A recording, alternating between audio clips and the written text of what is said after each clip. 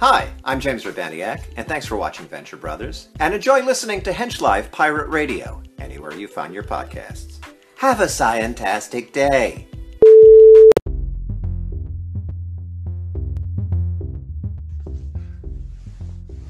And go. Welcome out, ladies and gentlemen, to another fantastic episode of Conjectural Technologies. I am one of your hosts, the inimitable Professor Brock Savage. With me, as always, is my longtime companion, the cuddly, the adorable, the fun blend of Fozzie Bear and Steve Jobs, known as the Baron Beast Lamode. And we are joined, as always, by our resident dinner theater denizen, a very Beatles-esque looking vaudevillain, a man who might make you all feel very lucky that he drank milk earlier. So, we have a very special episode for you, but here's the catch. We don't know which episode it is yet, because right now, whenever you are hearing this, we have opened up the lines through time. And at this moment, for exactly 1 minute, we are going to allow you to donate to our show via GPay. And Beast, how would they do that? They would do that at, if you have GPay, it's essentially the same as our email. Conjectural Tech podcast at gmail.com. Or you could just send it to us directly on Anchor, or anchor.fm. So check us out there. Okay, so those of you who are listening, you now have just a few minutes. We are going to allow you, the listener, to vote on which episode we should do. Are we going to take a look at the episode that I believe Beast is really pulling for? So if you like Beast, donate as much as you can during this segment to find out, to make sure that his episode is the one that we cover tonight, because we are prepared for both. And that episode would be Beast? That episode would actually be The Incredible Mr. Brisby. I want to go to Brisby Land. Who doesn't want to go to Brisby? So if you want to hear us do The Incredible Mr. Brisby, then you should donate right now to @ConjecTech Podcast through GPay, or you can do it through the anchor.fm, to our anchor.fm page. Now, Vaude, you have a very different opinion about which episode we should cover tonight. And that episode, I believe, would be in the UN alphabetic phonetic spelling, VEN, perhaps a 7-9er. We would be looking at the much superior episode, Victor Echo November. I mean, come on, people, show some love.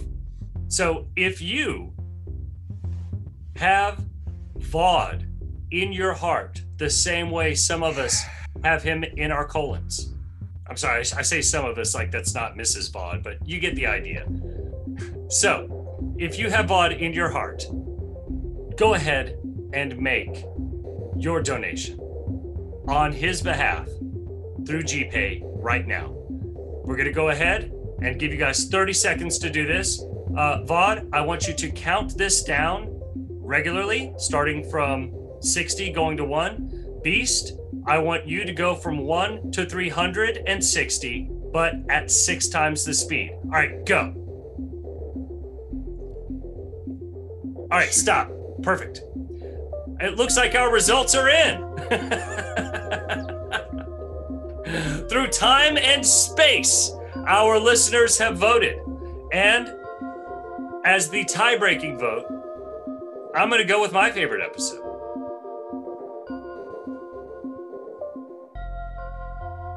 Which you'll find out if you donate right now. So with that being said, actually, I am inclined to go ahead and go with this in order. I am fully prepared to do either. Brisby Land is an inferior episode.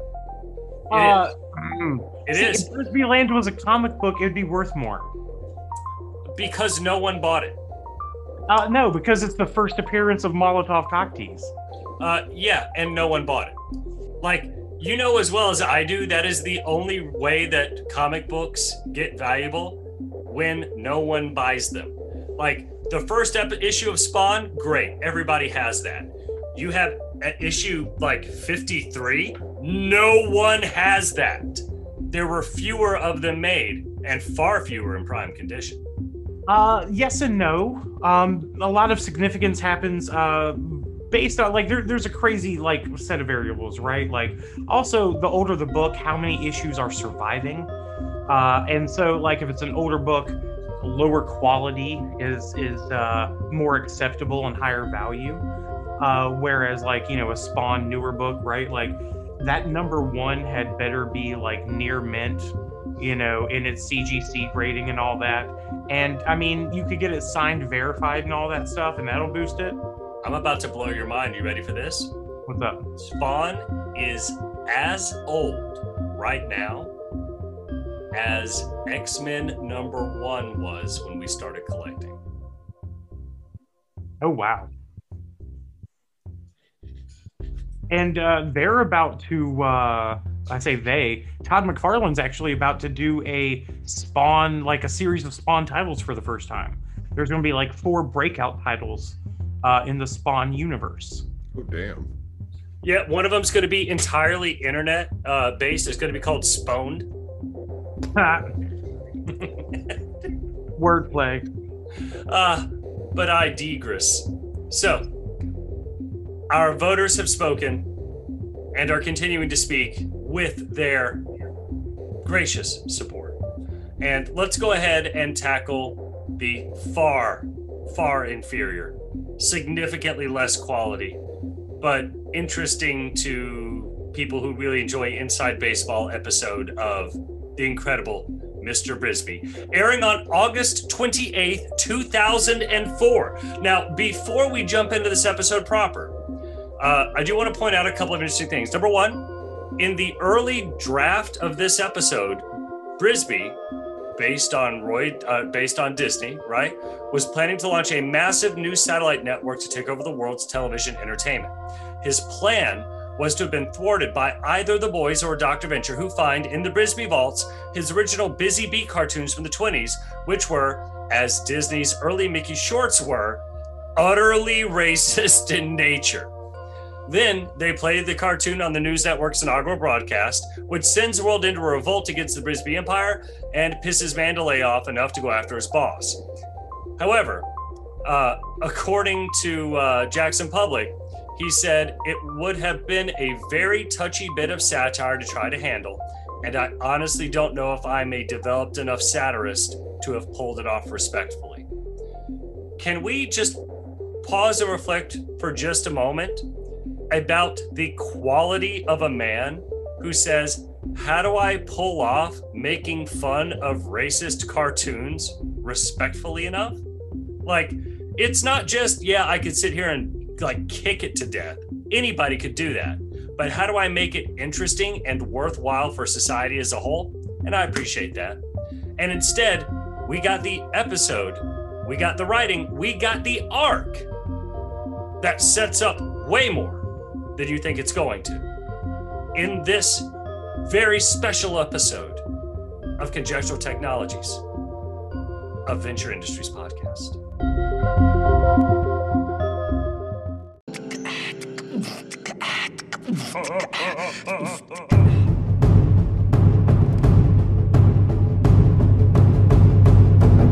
Go Team Venture!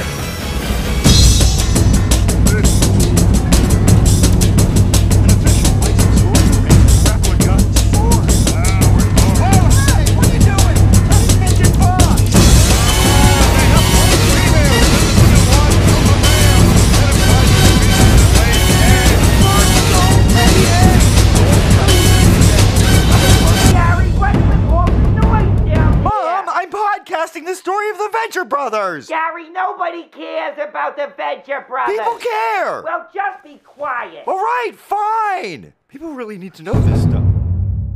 You know how I can tell you're a good dad? Because every episode is very special. You know, Beast, you're my very special episode of Blossom. I was hoping you'd say that. So this is the first episode in our joint boys block. We have really put off doing the boys as a character. That's the most obvious set of things, in terms of the show. The show's named after them, in a sense, right? So here we are, finally. At first. Right. But yeah, here we are, finally, 1 year later. Cover, Hank and Dean. And so we're actually going to do this in a couple of different ways. They're actually going to have 3 blocks total. So we're going to do this first block where, we're doing a series of episodes based on Hank and Dean as a unit. Now, if you've watched far enough in the show, you see that unit changes. I mean, that's just the nature of growing up when you are finally allowed to grow the fuck up. So we wanted to take a snapshot of like the best of Hank and Dean as their, kind of Hardy Boys unit. As their dank, if you will. Dank. Keen. No. Keen. No. That sounds like an unwanted, like, flap of skin that you move. I thought it sounded like an all-girl indie band. Opening for Heen. They are like, they can shred their instruments, but they can also cut you at a gas station with a carpet knife. So, this episode, The Incredible Mr. Brisby, is an homage to the 1964 film set in 1942, The Incredible Mr. Limpet, starring Don Knotts. And it is a movie kind of like Pete's Dragon, which features film and animation. And where Don Knotts turns into an animated fish and helps defeat Nazis. Oh! This is where it gets... Computer, stop. I had set a reminder. Guess what tomorrow is? My son's birthday. Holy shit, I didn't know that. I'm a terrible godfather, uncle thing. It's also Twin Peaks Day. More importantly, it's Twin Peaks Day. Sorry, so go on. I'm not thinking about anything else except what you're saying. And Twin Peaks. So here's where this gets really interesting. There was going to, the first thing I started thinking about when I read this title was, how in the world did they see this movie? It came out in 1964. It featured 4 incredible new hits, which weren't, right? So how did they see it? It was released by Warner VHS in 1990. This is where it gets really interesting. There was almost a remake in 1997 with Jim Carrey. It was confirmed in 1998 with Steve Odekirk directing, but the live action and animation results were disastrous and both of them bailed. All right? See, that's funny. This is where it gets even crazier. I had just known Incredible Mr. Limpet from watching Disney as a kid, like in the early hours of the morning on like a Sunday. It's about to get even crazier. Once Steve Odekirk and Jim Carrey left, they brought in Mike Judge to write and direct it, with Robin Williams, Chris Rock, Mike Myers, and Adam Sandler as the cast. That is like a snapshot of the late 90s right there, buddy. Hang on. It gets even weirder. All right. They were going to do another remake in 2010 with Zach Galifianakis as the lead, and the director they tapped to do it was Richard Linklater. What? Right? Yeah. The guy from Boyhood and Waking Life and all those films with Ethan Hawke. Yeah. No, you know what? Okay, here's the thing. He does have experience with animation and live action. Well, and I do love it when a director does something way off suit. Going back to the whole Twin Peaks thing, there's actually a David Lynch movie on Disney Plus called The Straight Story, and it has Harry Dean Stanton, and it is not this weird whatever, but it's based on a true story. This guy rides a lawnmower from like Kansas to Wisconsin or some such, to go visit his brother who just fell and hurt himself.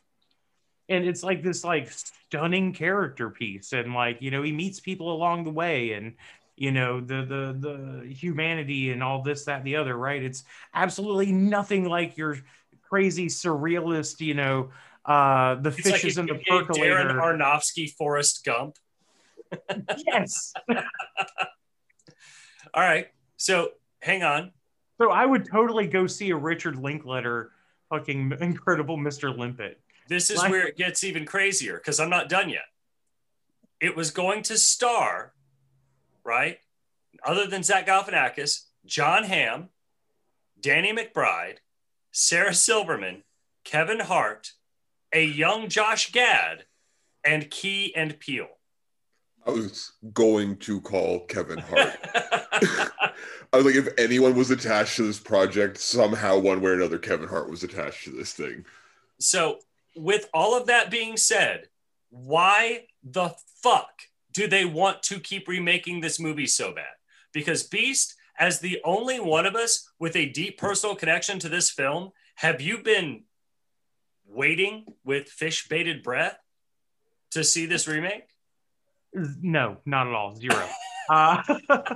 No, like the whole time you're telling me about this, in my mind, I'm like, why aren't they throwing this fucking money at a Bed Knobs and Broomsticks remake? Yeah. Because Yeah, like- Kevin Smith is apparently the only one who wants to make that. So they're just going to Well, keep and that who money. do you get to replace Angela Lansbury? Like a hot, like 40s Angela Lansbury. Like, I mean, I like the, you know, Marvel's approach to it was, why does Aunt May have to be old? I like where that's going.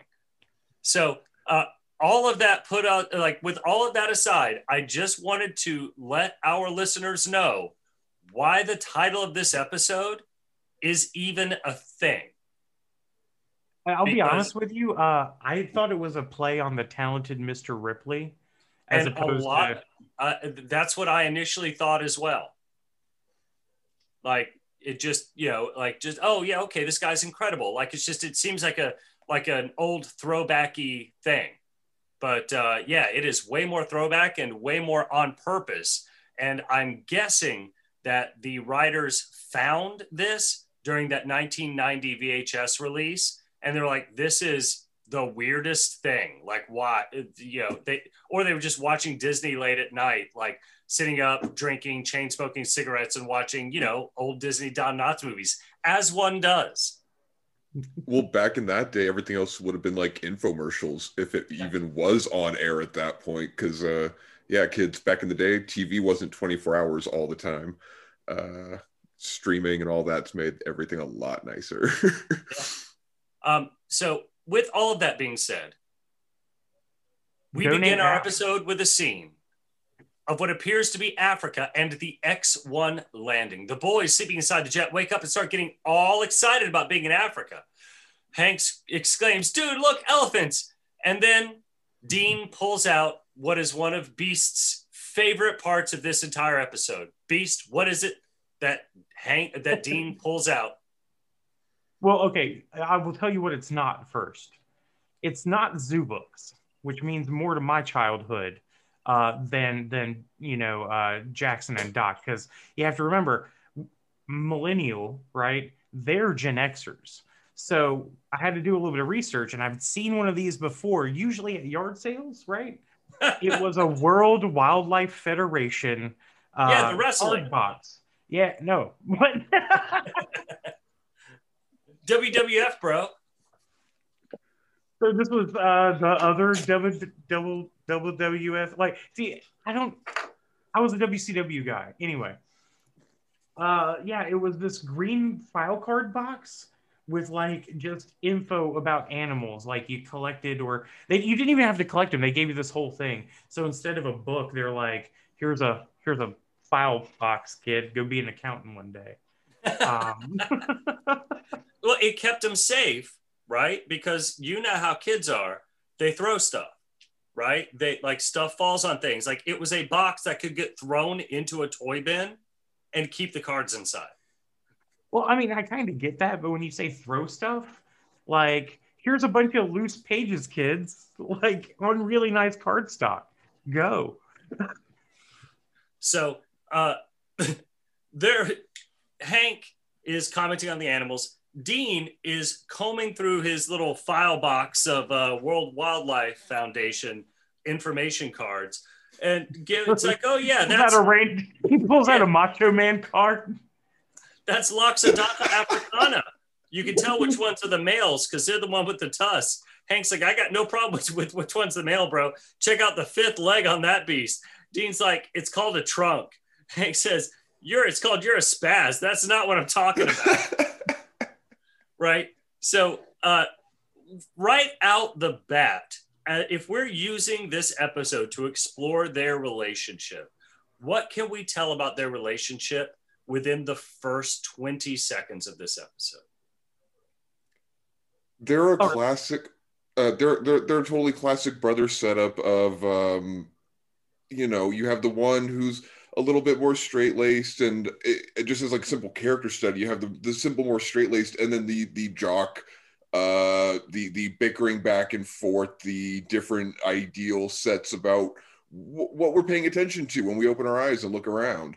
They could not be more opposite of each other. But at the same time, you can tell that also they get thrown into completely bizarre situations together all the time because it's, hey, dude, we're in Africa, and it's straight rolling. Yeah. Their relationship doesn't change because, holy crap, we're in Africa. Nope, this is just a day in these kids' lives. Yeah, absolutely. And they're very classic Odd Couple, right? And one thing I really enjoy about this specific one, like, one's very much Beatles, right? That's Dean. The other one's very much Rolling Stones, right? That's Hank. One's Zach Morris, one's AC Slater. Like, they're very polar on purpose. Dean is not Zach Morris. I was gonna say one's more Carlton, and one's more Fresh Prince. Yeah. Well, no. See, we can't say Fresh Prince because again, everybody's like way too cool on that show for either like. To metaphor either of those boys, period. Like, do you remember the anime Scried? No. Your little brother loved it. I remember talking about it with him back in the day. Oh, okay, yeah. I vaguely. Yeah, I like that dynamic. Like, if you took Hank and Dean and made them anime characters and gave them powers, that's what their dynamic would have been. Like, one, like, Straight-Laced is a great example of it, but like, for lack of a better word, afraid, and the other one suffers from a lack of fear. Like, it is straight up Apollonian and Dionysian. They are, in summary, the entire neuroses of all of Western culture distilled into one bickering brother relationship. Well, oh man, wow, you just kind of blew up that movie Onward for me.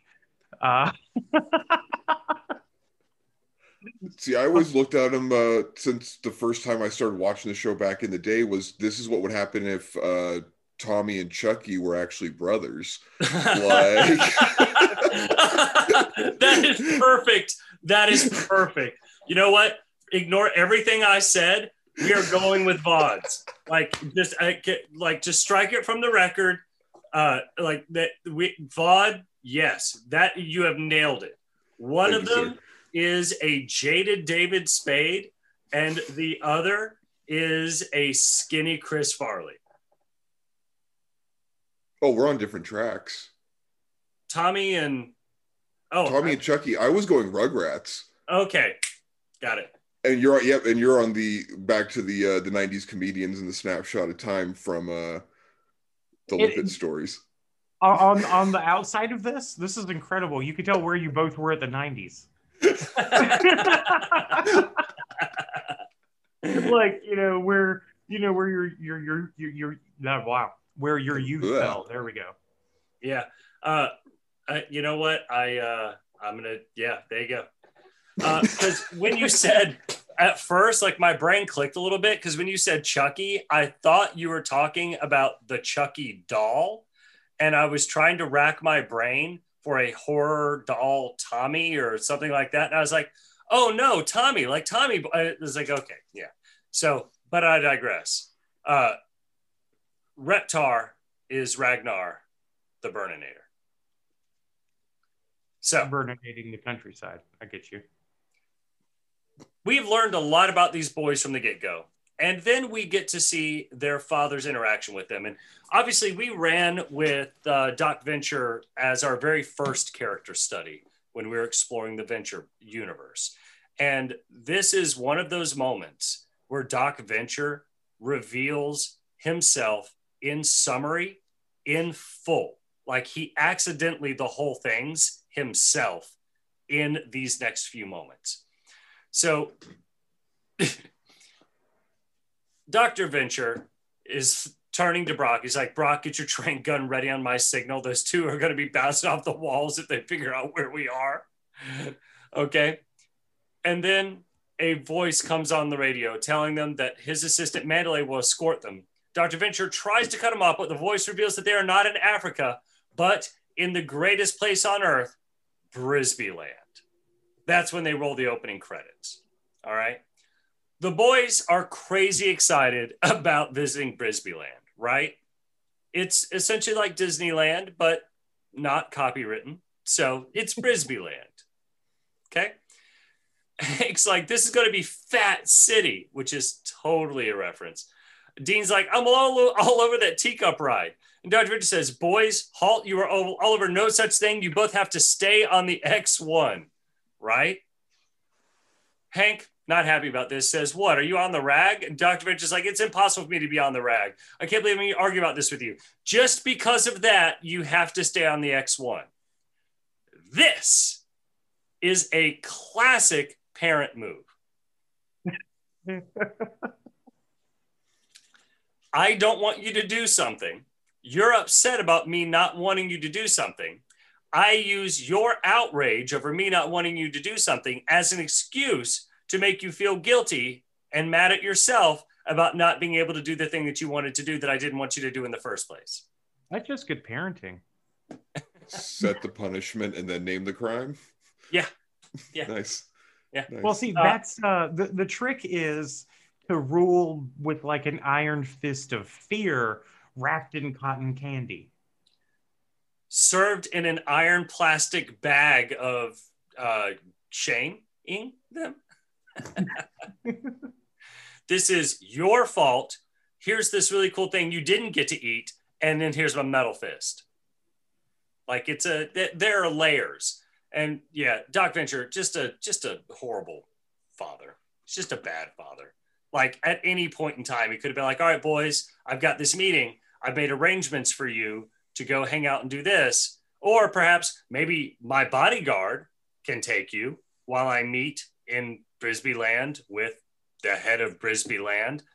But no, Doc decides he's going to take Brock with him, and the boys have to sit and watch everybody ride on roller coasters and the teacups.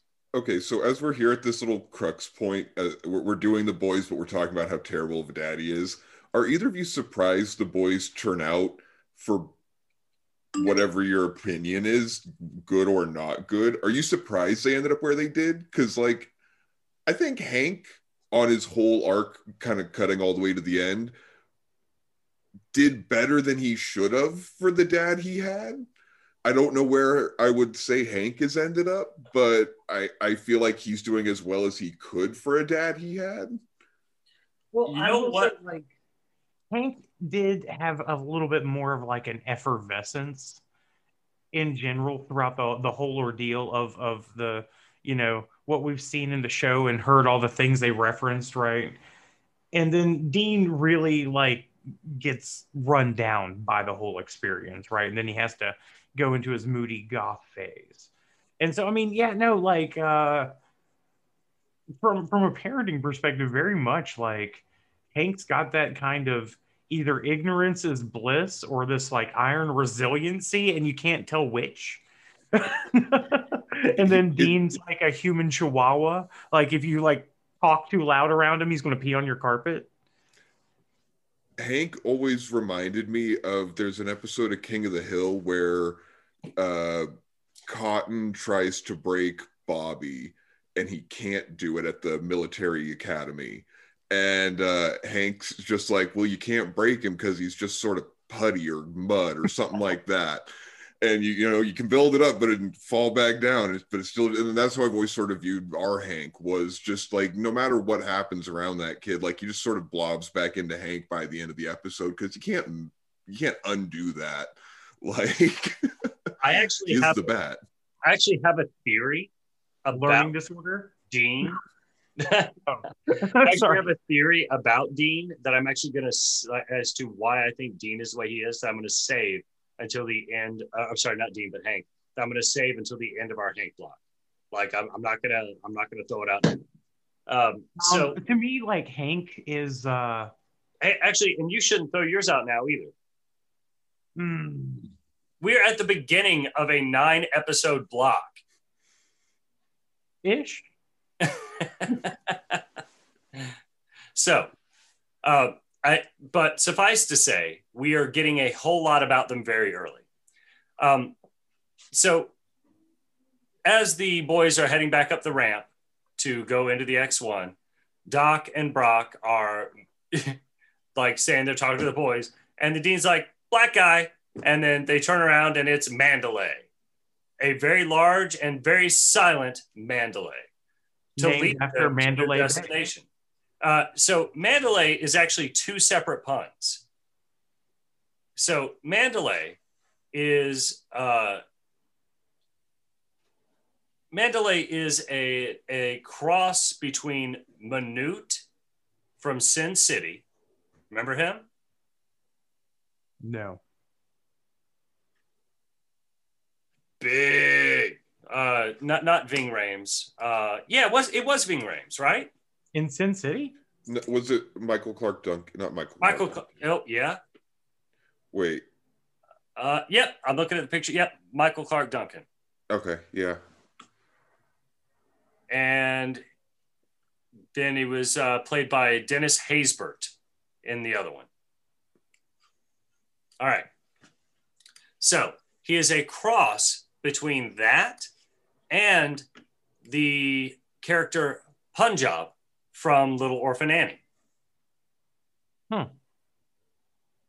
So the boys go back into the jet. Mandalay takes them to the office of Mr. Brisby. Oh, and by the way, real quick, this is not the only Sin City reference we get this episode. There are 2 big ones. All right. So they get to meet Mr. Brisby, the owner of Brisbyland. So Doc goes into the office, right? And Mandalay and Brock stay outside the office. Brisby is sitting in a chair facing a fire, his back to the viewer, in this case, Doc. And Doc goes in, the door shuts. Doc walks up, and then Mr. Brisby turns around. Vaughn, I feel like you might be able to. Can you explain what happens? With the reveal. Wait, are we talking about the Mr. Brisby? Oh, the face? Yeah. I thought we were going to talk about that. It's not nice to talk about people's looks. All right. So Beast would. I know you have no qualms or compunctions about making fun of someone. Would you like to go in on this? I mean, I was making fun of Dick Clark for years. What's another stroke victim, right? No, that's the big reveal. And this is one of the funniest. Like, this whole thing kills me. Like, Brisby talking through his teeth the whole episode. Like, and the things that he had, like, a voice actor had to say these things.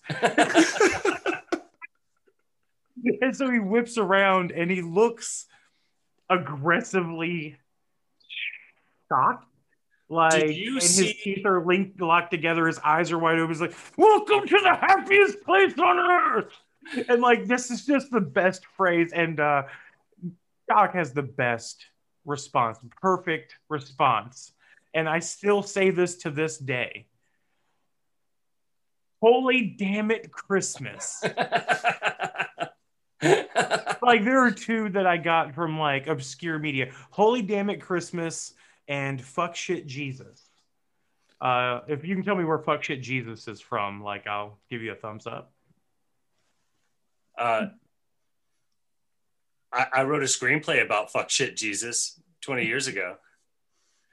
Lucky So number 11. Dude tells like a whole story, and guys like, wow, fuck shit Jesus. Yeah, fuck shit Jesus is right. And it's just one of those things that bounces like, holy damn it, Christmas. if I were to describe to our listeners what Brisby looks like, the closest example would be the arch nemesis from the movie Hannibal. The guy's in a wheelchair, right? Like, I feel like this episode is they're hitting the same points. They may even be referencing it. He's in a wheelchair. He can't really move much. He's sitting up straight. His face is contorted into this rictus grin, like the Joker. Like, just the face is, eyes stretched back wide, like the skin on his forehead is being like jacked up. And his mouth is this like rictus grin with his teeth showing. And he's just this emaciated figure in an electric wheelchair. They did a great version of it on the NBC Hannibal show. They did I think it was a full season arc with him on it. And the makeup they did on it, I was genuinely surprised they let that fly on network television every week. Dude, it was like if you crossed a burn victim with the Joker and Stephen Hawking. And trapped it underneath an unstoppable metal Lincoln.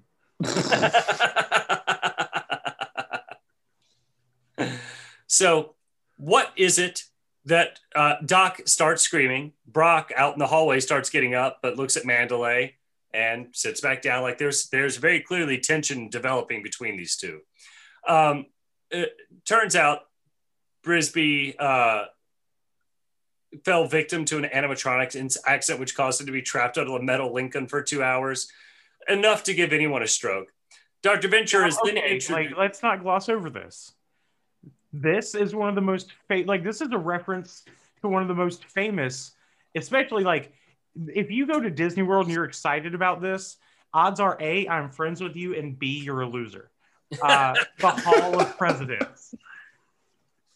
Like, that was one of my favorite things. I was like, sweet, Hall of Presidents. Are like, the fuck, man? Like, this is, you're 13. You want to go to the Hall? Yeah, no, Hall of Presidents now. Like, and it was awesome.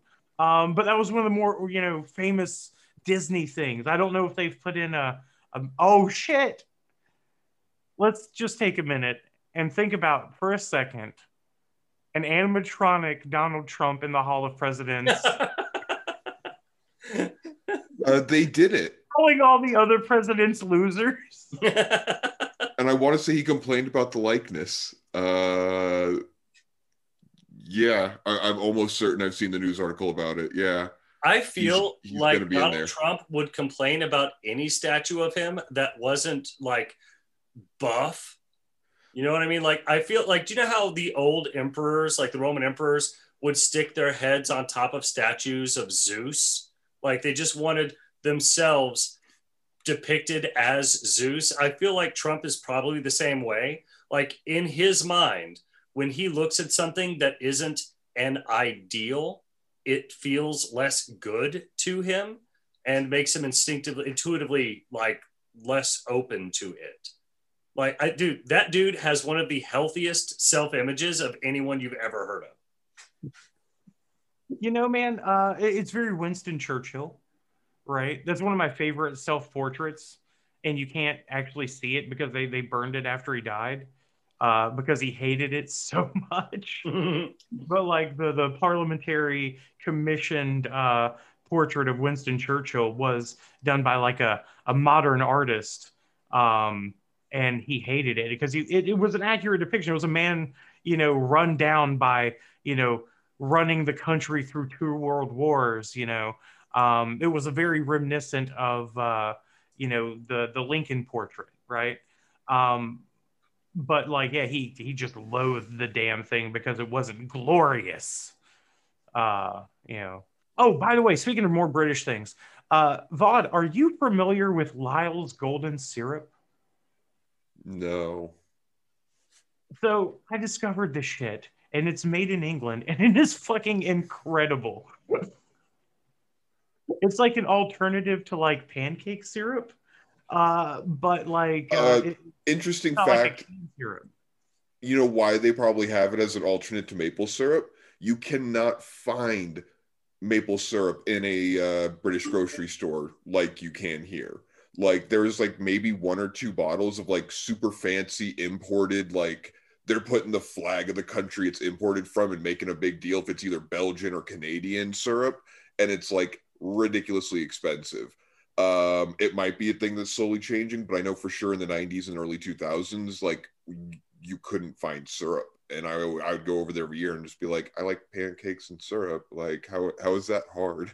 And it was difficult. So Breakfast why? struggles. And that was the British Minute.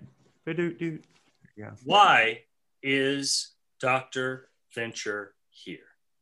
Well, before we get there, we first have to offer Dr. Venture some warm panda's milk, right? They exchange pleasantries.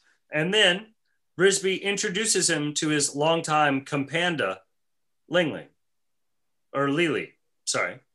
Whom he And won from David Bowie in a trivia contest years before the big trivia craze. But then Bowie always was a trendsetter. So Now, I know you got feelings about this beast.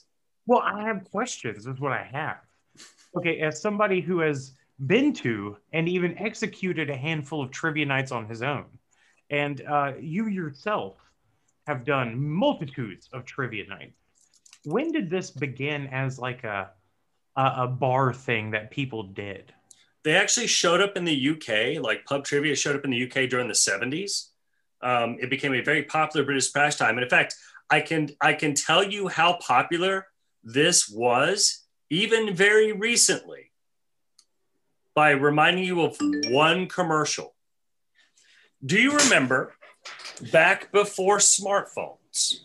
Okay, so 2006, like this show was on, when there would be commercials for trivia answering companies where you could call and for a price, they would give you an answer to any question that you had.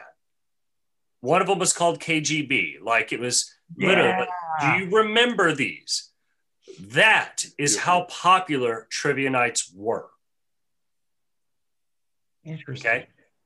So that right there kind of gives you a sense of what this was. There were literally multiple businesses right before the rise of smartphones that had set up a pay option so that you could win your trivia night by cheating.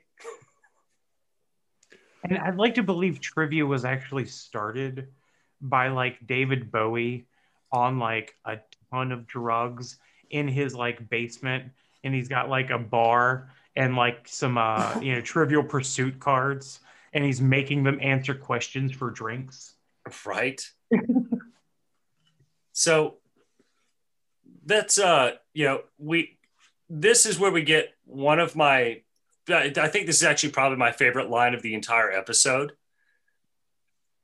That's where Brisby says, now that we've exchanged pleasantries and hot panda milk, let's get down to business. So do you put fresh panda milk in your office?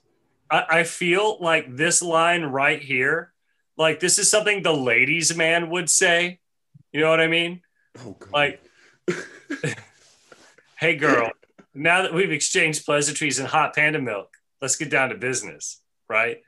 So back at the X1, the boys are not happy. Dean is trying to keep himself occupied by identifying various animals in the park around the X1, one of which he doesn't have a card for. We'll get back to that later. Outside Brisby's office, Brock is trying to have a conversation with Mandalay. Mandalay is a man of even fewer words than Brock is. It's just not happening. And inside the office, Brisby finally reveals why he's asked Doc there. Doc's super excited about this meeting, but this meeting is not going to go the way he thinks it is. Because he asks Doc about cloning, at which point Doc gets real defensive, like the kind of defensive that you'd get when you think the room is bugged and they're trying to entrap you. He's like, no, Congress banned cloning. I'd never do that. Right? Like real obvious about it. Go ahead, Vaughn. So I didn't clock this as I was doing my rewatch. It wasn't until I was actually listening to the Venture Sisters, because they've got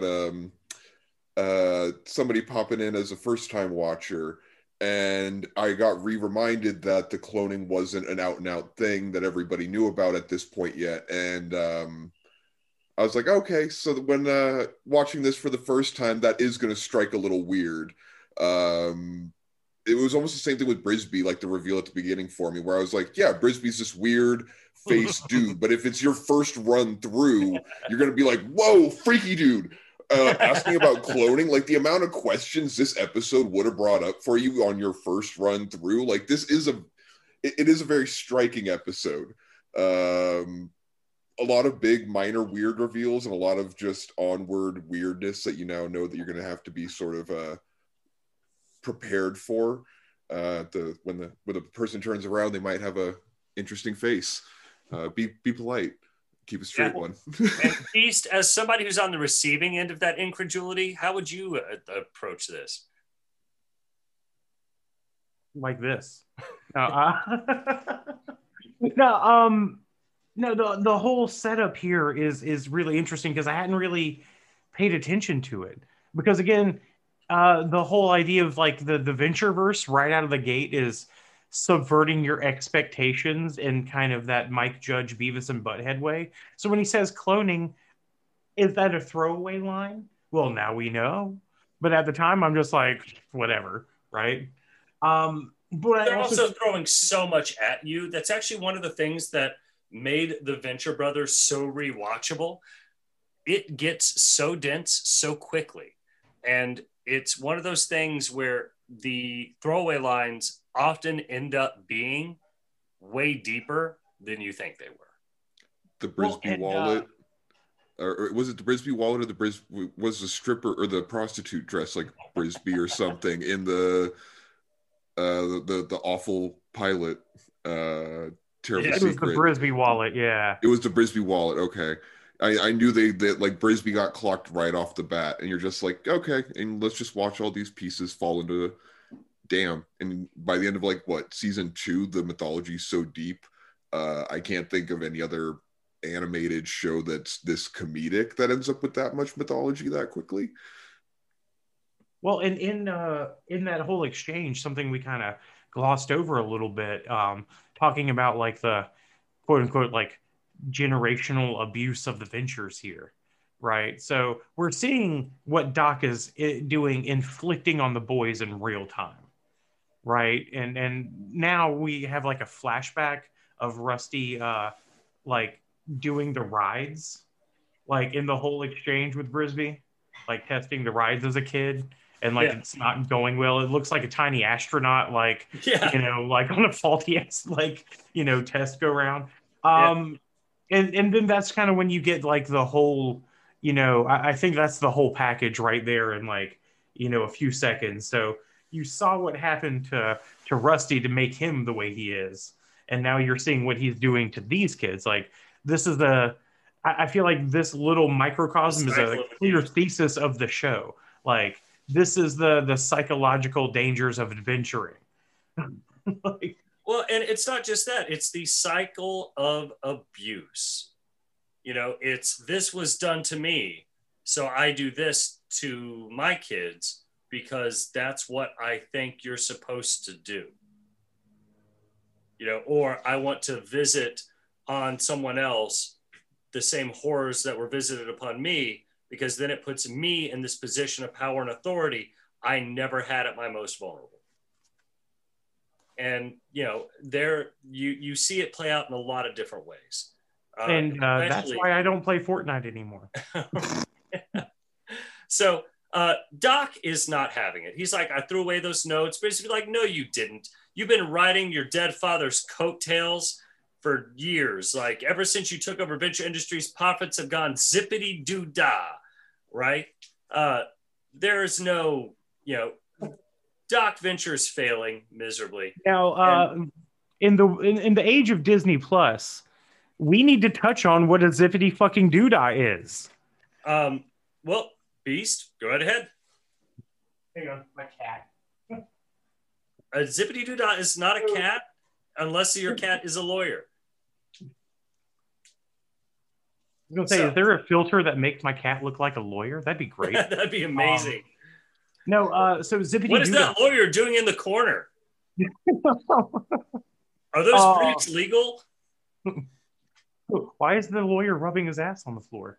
No, Zippity Doo-Dah comes from Song of the South, the infamous Song of the South, which was a Disney film, kind of like, I guess, like a more racist version of like Fantasia with like live action in it. I don't know. I've never seen it. Wait, really? I can only speculate. Yeah. Wow. So I've seen the number. I've seen a clip of the Zippity Doo-Dah. Wow. sketch. So that was after. So it was before your time. All right. Very much before. I mean, I'm in the South. I watched it. Like it had one of the best Disney songs ever, Zippity Doo Dah, right? And it's, you know, it's live action and animation put together. Yet your description of like a Southern Fantasia is quite apt. And the whole premise was a celebration, if you will, of some of the stories and elements of Southern culture, with an emphasis on including some of these, for lack of a better word, slave tropes, right? Like it was an attempt to make Cosby before Cosby was a thing. Like they were trying to be syncretic about it. They just, they missed the mark by like 50 feet. And you know, man, it's a hard thing to do when you are coming out of a culture where racism is so ingrained. Like it's hard. Like even when you're trying to come out of it, it's still hard to do. I mean, hell, Coca-Cola struggled with that today. Did you see that Coca-Cola, like one of their LinkedIn learning things was how to be less white? Oh, it's fascinating, right? And like it's like be less opinionated, don't be so judgmental. And it's a whole bunch. And it was like, really, Coke? Like, now granted, they hired people to develop these things for them, right? And it was part of their online learning stuff. Oh no, But it's still, fine. They paid for it. Still, so like this is still on Coke, right? Now, granted, like they're trying, but accidental racism is still racism. And if any time you could switch the words white and black and it sounds bad for either of them, probably don't do it, because at that point you're doing it wrong. And it was kind of the same thing with Song of the South, right? So it was an attempt at celebrating something that they genuinely didn't understand and could only recognize in its most stereotypical elements. And that's not I mean, and it's definitely one of those things. I don't even want to say like that usual.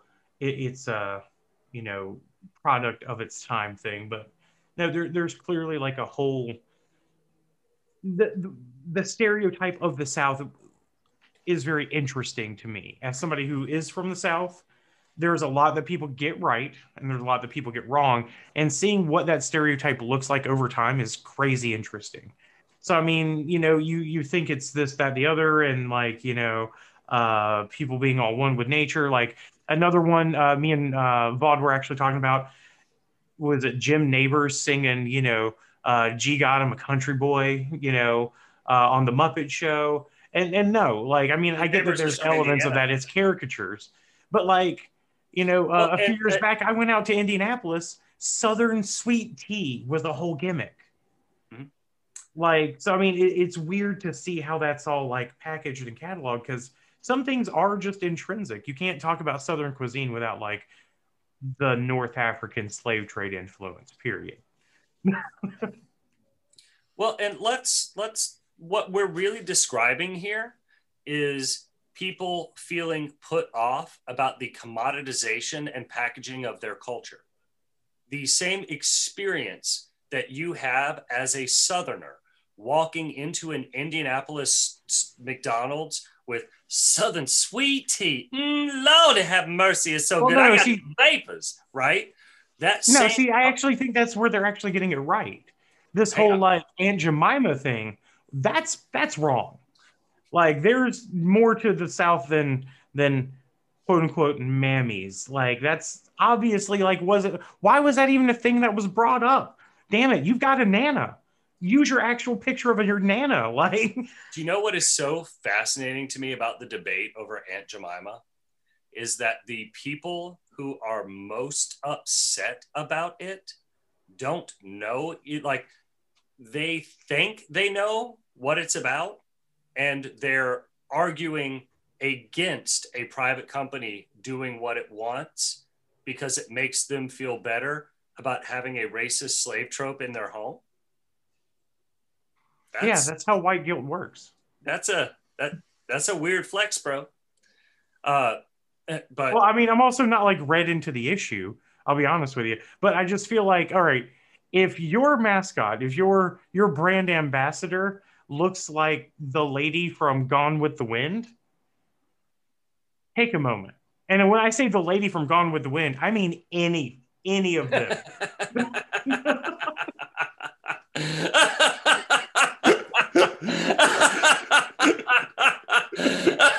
If your mascot looks like a Dapper Dan man, you might have bigger problems. Right. Like, yeah, I get it. Welcome to the 21st century. Like, fucking hey, dude, how did you get through the 1900s and not have to update your brand? Like, yeah. You know, there are and this is going to be a potentially very controversial take. All right. If a company wants to change its logo, I'm going to poke you in the fucking eye. What's that? So if you tell me you're looking forward to the Snyder Cut, I'm going to poke you in the eye. Oh, I am looking forward to the Snyder Cut. You've got one coming. Just know that, dude. If you are going to be hating, you know what? We'll get to this in a minute. I'm priming. That's all. Like, I got to build up my juices. I've been meditating a lot. So. When it comes to a company's decision to adjust their logo, should that company be able to do what they want with their logo? My general answer is yes, because they have to handle the consequences of their sales either declining or increasing based on that choice. Like, I don't think anyone, like, it was not woke culture that made Aunt Jemima change their branding. It was the fact that the company looked at it and said, oh, wait, yeah, this is kind of bad for us. We should do something about this. Like, that's not them capitulating to some like moral majority that's insisting they change it. That's them reading the, like, essentially tacking into the wind. They know which way the winds are blowing. And the winds are blowing away from racist depictions. Like, you may think Aunt Jemima is an image of a woman who built herself up from slavery and this fantastic, you know, like, story. The woman that you see on that package is not the woman that you think Aunt Jemima is. The woman you're looking at on the package was an actress they hired in the 30s. She might have actually even been in Gone with the Wind. So, with all of these things being said, how do we tie this back to the episode at hand? Because we are so far off. And I was looking for a really clever segue, but I'm not going to get one. Instead, Brisby is decided. Speaking of racist. Yeah. That's where this came from. Yeah. So I had a Gina Carano segue, but I didn't think it was going to work. But hey, maybe. No, I mean, this is like, how can you not tie this back? Like, this is all Disney fodder, man.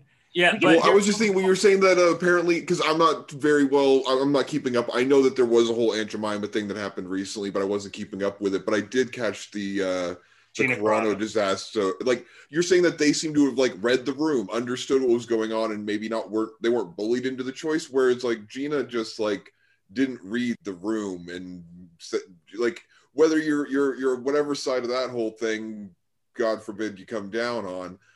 At the same time, you just sort of got to look at it and go, hey, Disney usually doesn't play nice with people who do this. If you want a job, people do a lot of shit for a job that they don't like or believe or, you know. Yeah, it's called customer service. And every single like food service employee and customer service employee. And we don't get paid like what she was getting paid. Yeah, even if she wasn't getting the big bucks, that's still decent enough money to, you know, smile and play nice. Well, and you know what the real kicker here was? So, like, I got asked what my opinion on that was. I had to look into it a little bit because I didn't quite see what the big fuss was about her being let go. It seemed about the same thing to me as Megan Fox being fired from Transformers for calling her boss Hitler on national television. Like, I was not upset when she got fired because it was like, yo, I mean, you were trying to be too clever by half and you insulted the guy who's writing your checks. Like, you told him that working for him is awful and you hate him as a human being and compared him to the worst human on the planet. Like, I'm not expecting you to have your job after that. I don't see why anyone would be upset. And it's kind of the same thing with Gina Carano. Like, you know, hey man, First Amendment, say whatever you want. That does not mean freedom from accountability. And if you're working in Hollywood and you're like, oh yeah, I'm, you know, being, you know, gassed because of my political views. Like, the conservative is the modern Jew, and like, you know, it like the liberal media and wokeness and all this stuff is just, you know, it's like Hitler. You know, I don't see your bosses who have warned you multiple times about your violations of the branding clause that you signed on to when you joined. Like, if this were the, you know, if this was not the first time either. So I got to tell you, like, when it comes to that company kind of, you know, making their decision one way or the other, she had warning, she had the option, and she's the one who chose to sign on to their, like, the House of Mouse is very explicit about what they expect from their talent. Like, they are not willing to bring someone on who is going to bring disrepute to their overall brand. It's too dangerous. Well, man, James Gunn. What's that? James Gunn.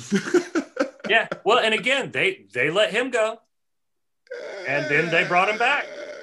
Yeah, no, because James Gunn does a thing you can't get, like, he's that rare thing where he does a thing so well, and his artistic brand is so unique, and he built the Guardians brand from nothing, comic obscurity.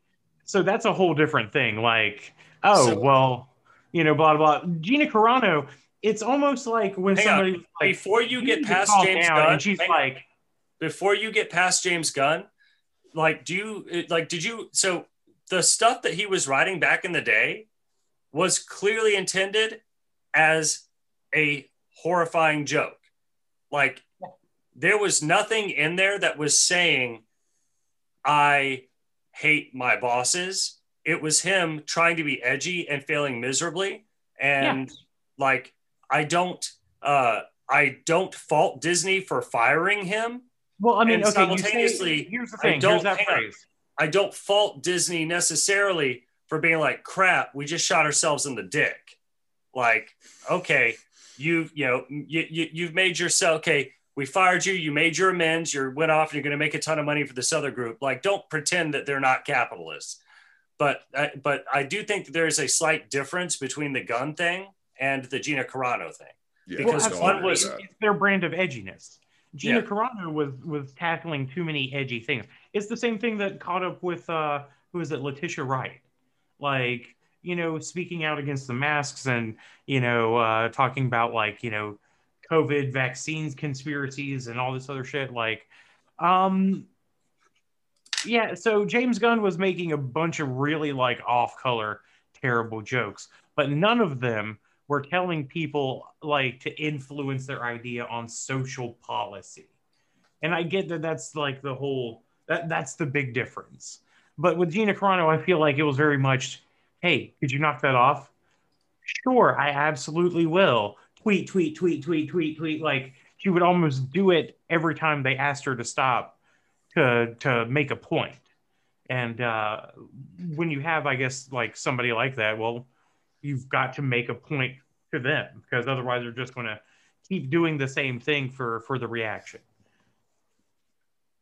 I feel like she's very used to being like a very much like the center of attention in a room. I also feel like if she had stood up and said, you know what, guys, I thought I was being funny. I was trying to drive engagement on my page. I'm sorry if I offended anyone. Do you think that she would have her job right now? I do. She I mean, would've maybe, made them money. because, you know, that's the thing is, as somebody who is really trying hard, you have to give the opposition, you know, space in America. That's the whole point, right? So, you know, conservatives, they need a voice in entertainment. You know, that's their whole thing. They shouldn't be silent. As much as I don't like Zachary Levi, like, do your thing, man. Like, cool. But at the same time, I think there is a limit to decency on you know, either side of that. Well, and that limit to me boils down to things that are just kind of inherently dangerous to like, so for instance, if we had Gina Carano saying you can beat COVID by injecting bleach into your arm, right? Like, where would Disney's stance on that be? Well, I mean, it depends. Do they own the bleach company? Right. And, you know, same thing with, and I kind of feel like that was the same thing with Letitia Wright. You know, like her things were very much like bad publicity and bad for the public. Like, as a, you know, as a private company, do you have the opportunity to work with people that reflect your brand values? And if your brand, like, just like Shapiro, right? Shapiro hiring Carano. If Carano turns around tomorrow and starts saying, I was wrong, you know, mass 100% work, like systemic racism is a thing, do you think Shapiro would have her along? No, I don't. Because yeah, I mean, that's a fair point. It wouldn't fit what he wanted.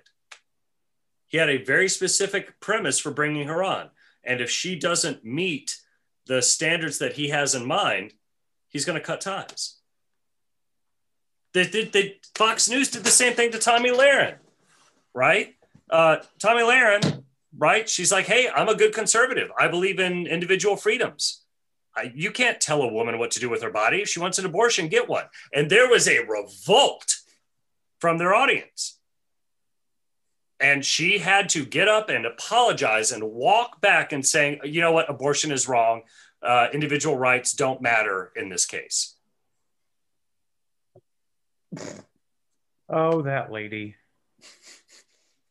So just using that as an example to kind of put all of this into context, because when we're looking at a private company's ability to make use of its resources, people are a huge resource. And if people start preventing them from actualizing their game plan, they're going to find a way to let it go. And so that's exactly what happens to Doc Venture in this particular instance. Because Doc is not going along with the game plan. I was going to say, what you're saying is Gina Carano starts the Orange County Liberation Front? Right. So Doc is not going along with the program. Doc's not giving up the cloning details. At which point, Brisby says, no. And Doc's like, yes, I'd like to leave right now. And then Brisby says, no, do it. At which point, Lingley stuffs Doc into a bag. Brock hears Doc scream, pops up, and tries to get inside, defeats Mandalay, bursts through the doors, and is about to rescue Doc when he starts passing out because the cigarette that Mandalay had offered him was in fact laced with chloral hydrate, the oldest trick in the book. Oh, dude, and one of my favorite like lines in the episode, he trained his fucking panda to put me in a bag. Yeah, right. Actually, one of my other favorite lines is the line that Doc says, like when Brock collapses to the ground, Doc is still in the bag and he goes, that didn't sound good. Like, I just like just the drawn out nature of that line. So Brisby is gloating in front of the fireplace, and then he ends up catching on fire. And Lily comes over and puts him out. I'm not sure how he caught on fire, but he's bad at this. I'm a flame. So, I would have done the whole thing a little bit more like Big Lebowski. oh crap! I'm sorry, I skipped a spot. We bounced over in the middle of that scene. We bounced over to the X1, Ouch. where Dean is playing I Spy with Hank, and it's a very one-sided game. And he's looking at Hank. He says, "I spy a big pink stinky who stinks and he's stupid," which makes Hank start a fight with Dean, just as the weirdos with the orange headgear sneak onto the X1. We need you to throw that in there. Well, and Because- also for fans of Ace Ventura 2, the Orange County Liberation Front has been sneaking up on the X1 in like a hippopotamus, but they come out the other end, thank God. They come out the front. Yes, they come out of the front, as opposed to that amazing scene where Jim Carrey gets birthed by the rhino. I thought it was a crocodile. No, it was definitely a hippo. It was Or a rhino. hippo. It was a rhino. Yeah. Oh, not Jim Carrey in the Venture episode. I thought there was. I thought it At was a one hippo. point- I thought at one point they the one where they're in the water still and you couldn't identify what animal that was. I thought it was a crocodile. Well, and Uh, the Bible here, it's referenced as a hippo. Oh, yeah, there you go. Memory's going. I mean, Which, you by could- the way, you caught could square it and make it a crocodile. It could be hippo to be square. I caught Men in Black 2. Brock was in that. Patrick Warburton was one of the What an other dudes in black. Yeah. And he was awful. He was more like the Tick than Brock in this one. I'll say that. So we're gonna bounce back. Brock's out. That didn't sound good. And we've got Hank sitting over Dean, holding him down with a giant spit wad dangling out of his mouth. And he says, "You are so lucky I had milk earlier to make that spit nice and stringy, those lipids, baby." That just then, those orange guys burst in and knock out Hank by sticking an orange on his nose. And the spit Did you wad, just skip over that? the spit wad leaves Hank's mouth, and gravity pulls it down into Dean's open mouth. Let that wash over you. Then they knock out Dean the same way. I'm also assuming perhaps with some chloral hydrate. Seems to be going around. So You know what the problem with that stuff is? They I only stay couldn't- out as long as you like hold it to them. So if you knock them out for like a minute, they'll only stay down for like a minute.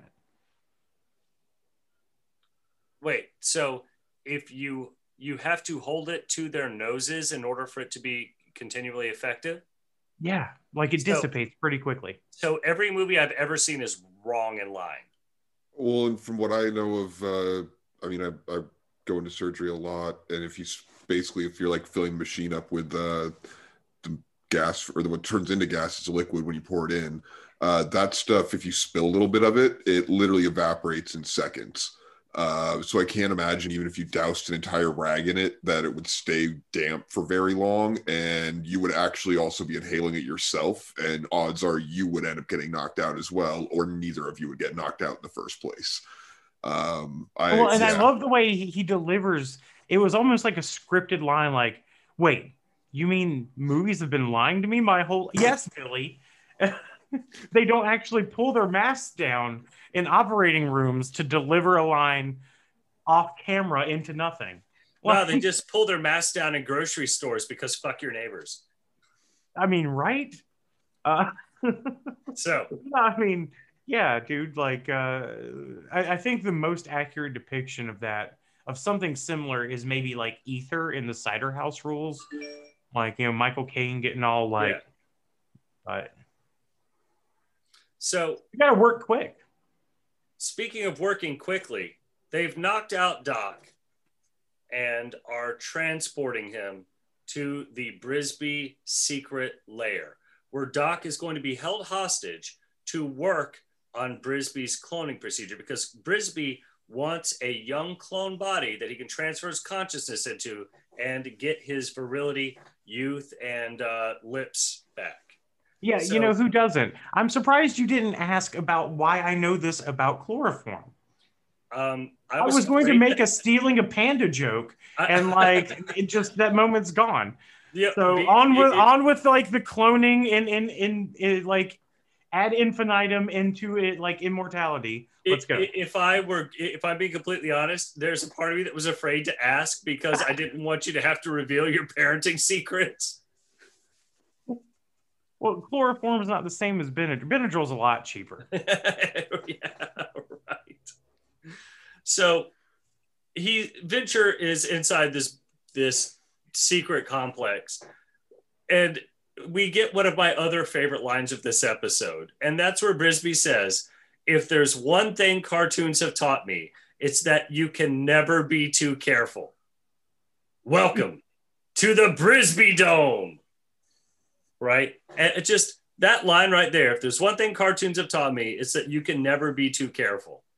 And in my head, I immediately jumped back to every Roadrunner and Coyote cartoon. Because no matter how careful he thinks he's being, it's still not good enough. I mean, to be fair, as the outside observer, we can see that his forethought on safety isn't quite as thorough as maybe he thinks it is. Yeah, it's definitely more three thought or two thought. I was going to say, like, is there like negative thought like that we can apply here? Like, he owes us a brain cell or two. And also, to be fair, Coyote seems to be operating in a universe where the laws of physics change gag to gag. So there's no learning how things are actually like. Try to figure out a fucking pendulum in that world on physics. Right? Or gravity, or like, I don't know, the coefficient of friction. So, right, like the gravitational constant there is 9.3 like carats per like carats per like buckets times fish squared, like 9.8 meters per second yeah like we'll call it a Jones. Make sure they're physics and Joneses. Venture realizes that he's inside the giant dome next to the office they were just inside the Disney castle looking thing. This is my favorite line. Go ahead, Vaughn. When he realizes, and he's like, "Did you seriously just knock me out and put me in a bag to take me 50 yards across to this big," I think he said like big stupid dome thingy or something like that. Yeah. And it's just like, yes, we did. We could have just simply walked, but no, you had to be in a bag and knocked unconscious. It's that whole, I think it's in Archer. There's like a running gag of like, do you know, it's really bad to keep knocking people out like over and over again. Like, could you just stop? Like, I'm trying to avoid brain damage here. I would have walked with you, man. Well, and it is in the interest of avoiding that brain damage that the Venture Brothers launched into commercial. But when we return, we had a moment to wonder what happened to Brock Sampson.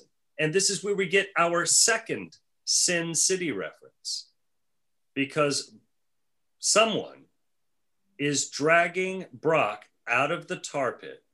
And that someone is a very sexy, very one-eyed, very scantily clad, very appearing for the first time, Russian agent Molotov Cocktease. She says she would never let anyone kill Brock, because that's her job.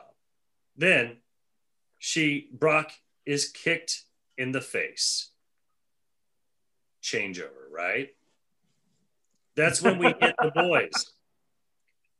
Nice. The boys wake up and like, we only want your plane. We have no intention of hurting you. Are you comfortable? Do you want some juice? Debbie, give the boys some more juice. They're in the lair of the Orange County Liberation Front. And they're also in the and by layer, it's the gym for the Orange County Community College. That's the OCCC, headquarters of the OCLF, who is also loosely affiliated with the OCFF or OLCF out of Florida, but they're weird. Right. So, I love the whole evil organization, paramilitary setup. It's very I don't know, Cuban national, but behind a Whole Foods. Yeah, right. Yeah. Yeah. I met at that Applebee's. It's Che Guevara with asparagus water. Man, that's the thing I miss about doing events the most. All right. So growing up poor, I didn't know how amazing cucumber water was. And then I was introduced to cucumber water. I'm like, holy shit, rich people put vegetables in their water? This is fucking incredible. Just mind-blowing. And then I realized, why? Why haven't I been doing this? How do you make water crisper and cleaner and things? Leave it to rich people. They're solving problems, man. First world problems, very specifically, but... Yeah. Same people pay $5 for a water flown halfway across the world from Fiji. Let's do this. So... Apparently, you can pay extra for the glacial water in Iceland. But, fun fact, even the tap water is glacial water. Yeah. So, Hank and Dean are tied up in this gym. They're being offered more juice. And the guy, the leader, Ted, he's explaining, we're not terrorists. We're men and women with jobs and families. And then one dude's beeper goes off. This is the thing that dated this episode the most for me, because the dude had a beeper in 2004. Well, and it was one of the really nice beepers where you could get the full text message. Yeah. It was fast. They actually have a pretty close, kind of cutout of it here in the Go Team Venture book, along with the, it looks like their walkie-talkie, the saddlebag. I can't tell if it has the Velcro or the snaps. And then clearly a pineapple grenade, but it's not a pineapple. It's an orange. Yeah. So this is where the dude's like, oh, yeah, we got families. And the beeper goes off. He's like, oh, I got to go. Peggy's going into labor. Congratulations. See ya. Right. By the way, that kid just saved his dad from a fucking Brock Sampsoning. Yeah. This is where we get my third favorite line of the episode. Consecutively. So it's the line where Ted is talking about Brisby, and he's trying to explain to the boys why the Orange County Liberation Front exists in the first place, right? He's going on and explaining that the Brisby has tainted their county by putting Brisby land there. They're tearing down nice residential neighborhoods and fun little shops. He's like, there used to be an Applebee's here. It's like, that's where we met. We met at that Applebee's. They're upset that Brisby land is buying up the land because it's stuff they used to enjoy. Okay. I feel like there's a much deeper perspective on this, that this is actually a much more biting satire than it might seem on the face of it. Well, I mean, the thing I love about it is they're upset about losing a corporate chain restaurant that they could go to anywhere else, within maybe a 5-mile radius in town. Yeah, there may have been an Applebee's inside that Applebee's. Right. And this is where we wonder, it's that I don't know, second generation post-war consumerism. No, Applebee's is where the family goes. The whole family eats good in the neighborhood, damn it. And if it's you don't not have a neighborhood without an Applebee's. Yeah, how do you eat good in the neighborhood without an Applebee's? This is where we get my I think this is in the running for my favorite line of the whole episode. He's the devil, and that animated abomination he created is the angel of death, bringing darkness to this world. And by the way, that's exactly how Dolly over at Venture Sisters feels directly about Walt Disney and Mickey Mouse. Oh. Oh, very strong opinions. By the way, how crushing it is that Venture Sisters podcast? Crushing it. Dude, Fucking loving it. So thrilled, so impressed, and so proud of what they're accomplishing over there. For our gentle listeners, I hope you have been checking it out, because if you haven't, you're in luck. You get to catch up on all of them right now after this episode, and quite possibly a word from these sponsors. Oh, holy shit. We actually had like a break. I'm going to edit a break into that. No, I actually I sat in on a Venture Sisters recording, and I'm just going, and she's like, "Yeah, we'll get to that after the break." Audrey looks at me, she was like, "Yeah, we take breaks on our show." I was like, "Holy smoke, you got him!" Like,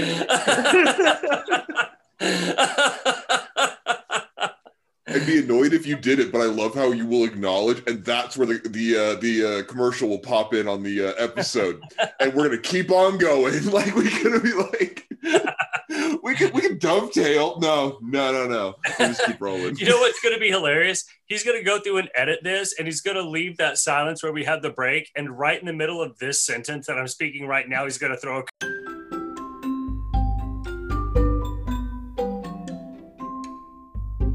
Hey kids, are you ready to take an adventure on the high seas of breakfast? We have the only seas that matter: color, corn byproducts, and candy. I want some gas station sushi for breakfast. Stop right there, son.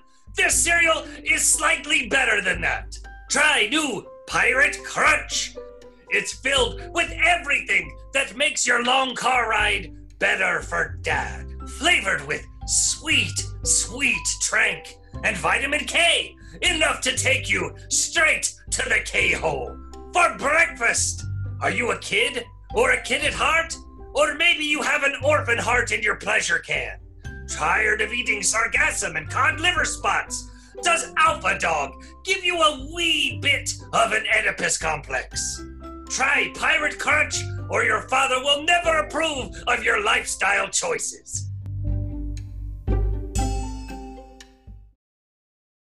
And then I'm not going to have any option except, like, at the end of the commercial, it's going to pick up where I am right now. People are going to be like, wait, where were we? And it's like, oh, Beast, I see what you did there. this is getting really meta. They really want to take down Brisby. And inside the Brisby Dome, Brisby's still trying to convince Dr. Venture to clone him and join him. What was it? It's Brisby Land was the prelude. The next step is Brisby life. And my favorite little scene of this is that all the worker bees, the drones, are in full Busy Bee costumes with like jackhammers and like every construction worker is in one of the costumes. That just tickled me. It was like like if the Death Star contractors were all required to wear Princess Leia outfits. Like that's the level of inanity. Well, and like when you work at Disney, no matter what you're doing, you're not an employee. You're a cast member. Remember that. Like you're a cast member. I had a friend of mine, actually, you know her. It's our favorite South African that you wouldn't know was South African until she got angry enough to start yelling. Then her accent really comes out. And she was saying that she actually used to play Snow White down at Disney World. And I was like, so, what are the odds of, somebody going down there and getting busy with one of the princesses on the clock? She's like, that would never happen. And I said, why is that? She's like, you don't even understand how under scrutiny you are when you are in that costume. And it's not just that the cast or like the rest of the team is looking at you and you've got to maintain that very professional demeanor. It's that every one of those kids is looking at you, and all of their hopes and dreams and aspirations are riding in that look as well. And if you do anything to break that, for lack of a better word, like sacred trust, you are literally moments away from destroying someone's childhood in a way. I see Vaughn's face lighting up like Christmas. There was a I totally forgotten about this, and I almost want to start going and trying to hunt for it again to see if maybe it re-popped up. But somebody was doing I don't know if it was like a blog or a podcast or something, but they were, or either previously had been, or they were currently a cast member, and they were basically just doing like the lowdown scoop on what it's like working in Disneyland. And it was meant to be absolutely hysterical, because you're like, it's from the weird stories of dealing with the customers and everything like that, or the guests and everything like that, to the interactions you have with your coworkers while in costume and in front of people in behind the scenes. But I want to say like Disney, it looked like Disney went and found it and shut it down. I want to say there was like an article written about it, and then all of a sudden it was just like Disney was like, nope, don't talk, nope. And I was like, okay, that's that Disney power. If they don't want somebody talking about something, it can just sort of disappear. Can we also discuss how insidious their framing is? Because we adjusted our language over the past 2.5 minutes once Beast made one comment. We stopped calling them workers. We stopped calling them employees. We call them cast members and guests, right? Like just think about that for just 1 second, like how truly insidious that framing is. And because it makes perfect sense. It makes more sense to explain it that way, because that is a better representation of what your role is in that situation. Well, see, and I'm going to be honest, and we've had this discussion, and I started out on one side of the line. I slowly watched all of my favorite things get absorbed into this like pop culture, blob. Yeah. And I was like, no. And then like you pointed out, well, how good are the Marvel Comics got? Well, yeah, no, they're good. Well, yeah, because they're paying for the stories now. They don't care about the success. They care about the stories to make movies on. Yeah, okay. Oh, okay. Okay, this is good. This is good. And Star Wars isn't bad. Like, this isn't going terrible either. Now, what's funny is you've taken the turn on that one. So I am still convinced that The Last Jedi is a masterpiece that is way better than anything we should possibly have expected from Disney Studios. Even like if they did a Muppet Star Wars from Disney Studios, it would be amazing. It would be amazing. And in fact, dude, the Lego Star Wars Holiday Special was amazing, right? Oh, dude, even talk about Life Day. Yeah. So, like, and even, the first J.J. Abrams movie was lots of fun. Like, that's the most excited I've ever been about a trailer ever. Like, I've never watched a single trailer more often and more completely than I watched that one trailer. What are phrases you hear in Oklahoma? Yeah, right. Or at a brothel right outside of Camp Lejeune. Thing. So, with all that said, I'm more excited about it for my life. What happened in the third movie was unfortunate.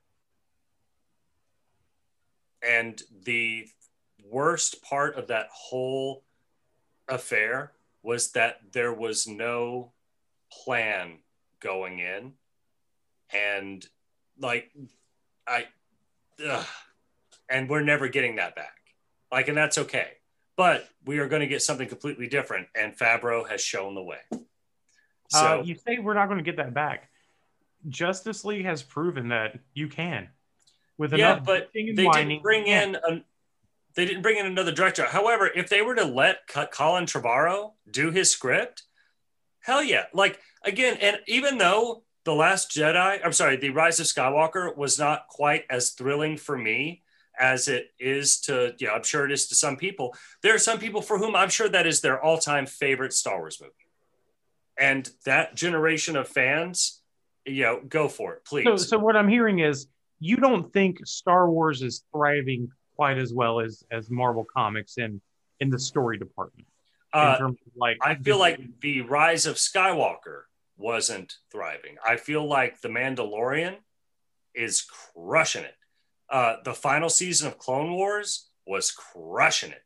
Like there's no like Dave Filoni. Well, see, that's what I'm talking about. The aggregate total of the franchise now is getting just better under the House of Mouse, or worse. So if I'm being completely honest, I'm going to have to say better.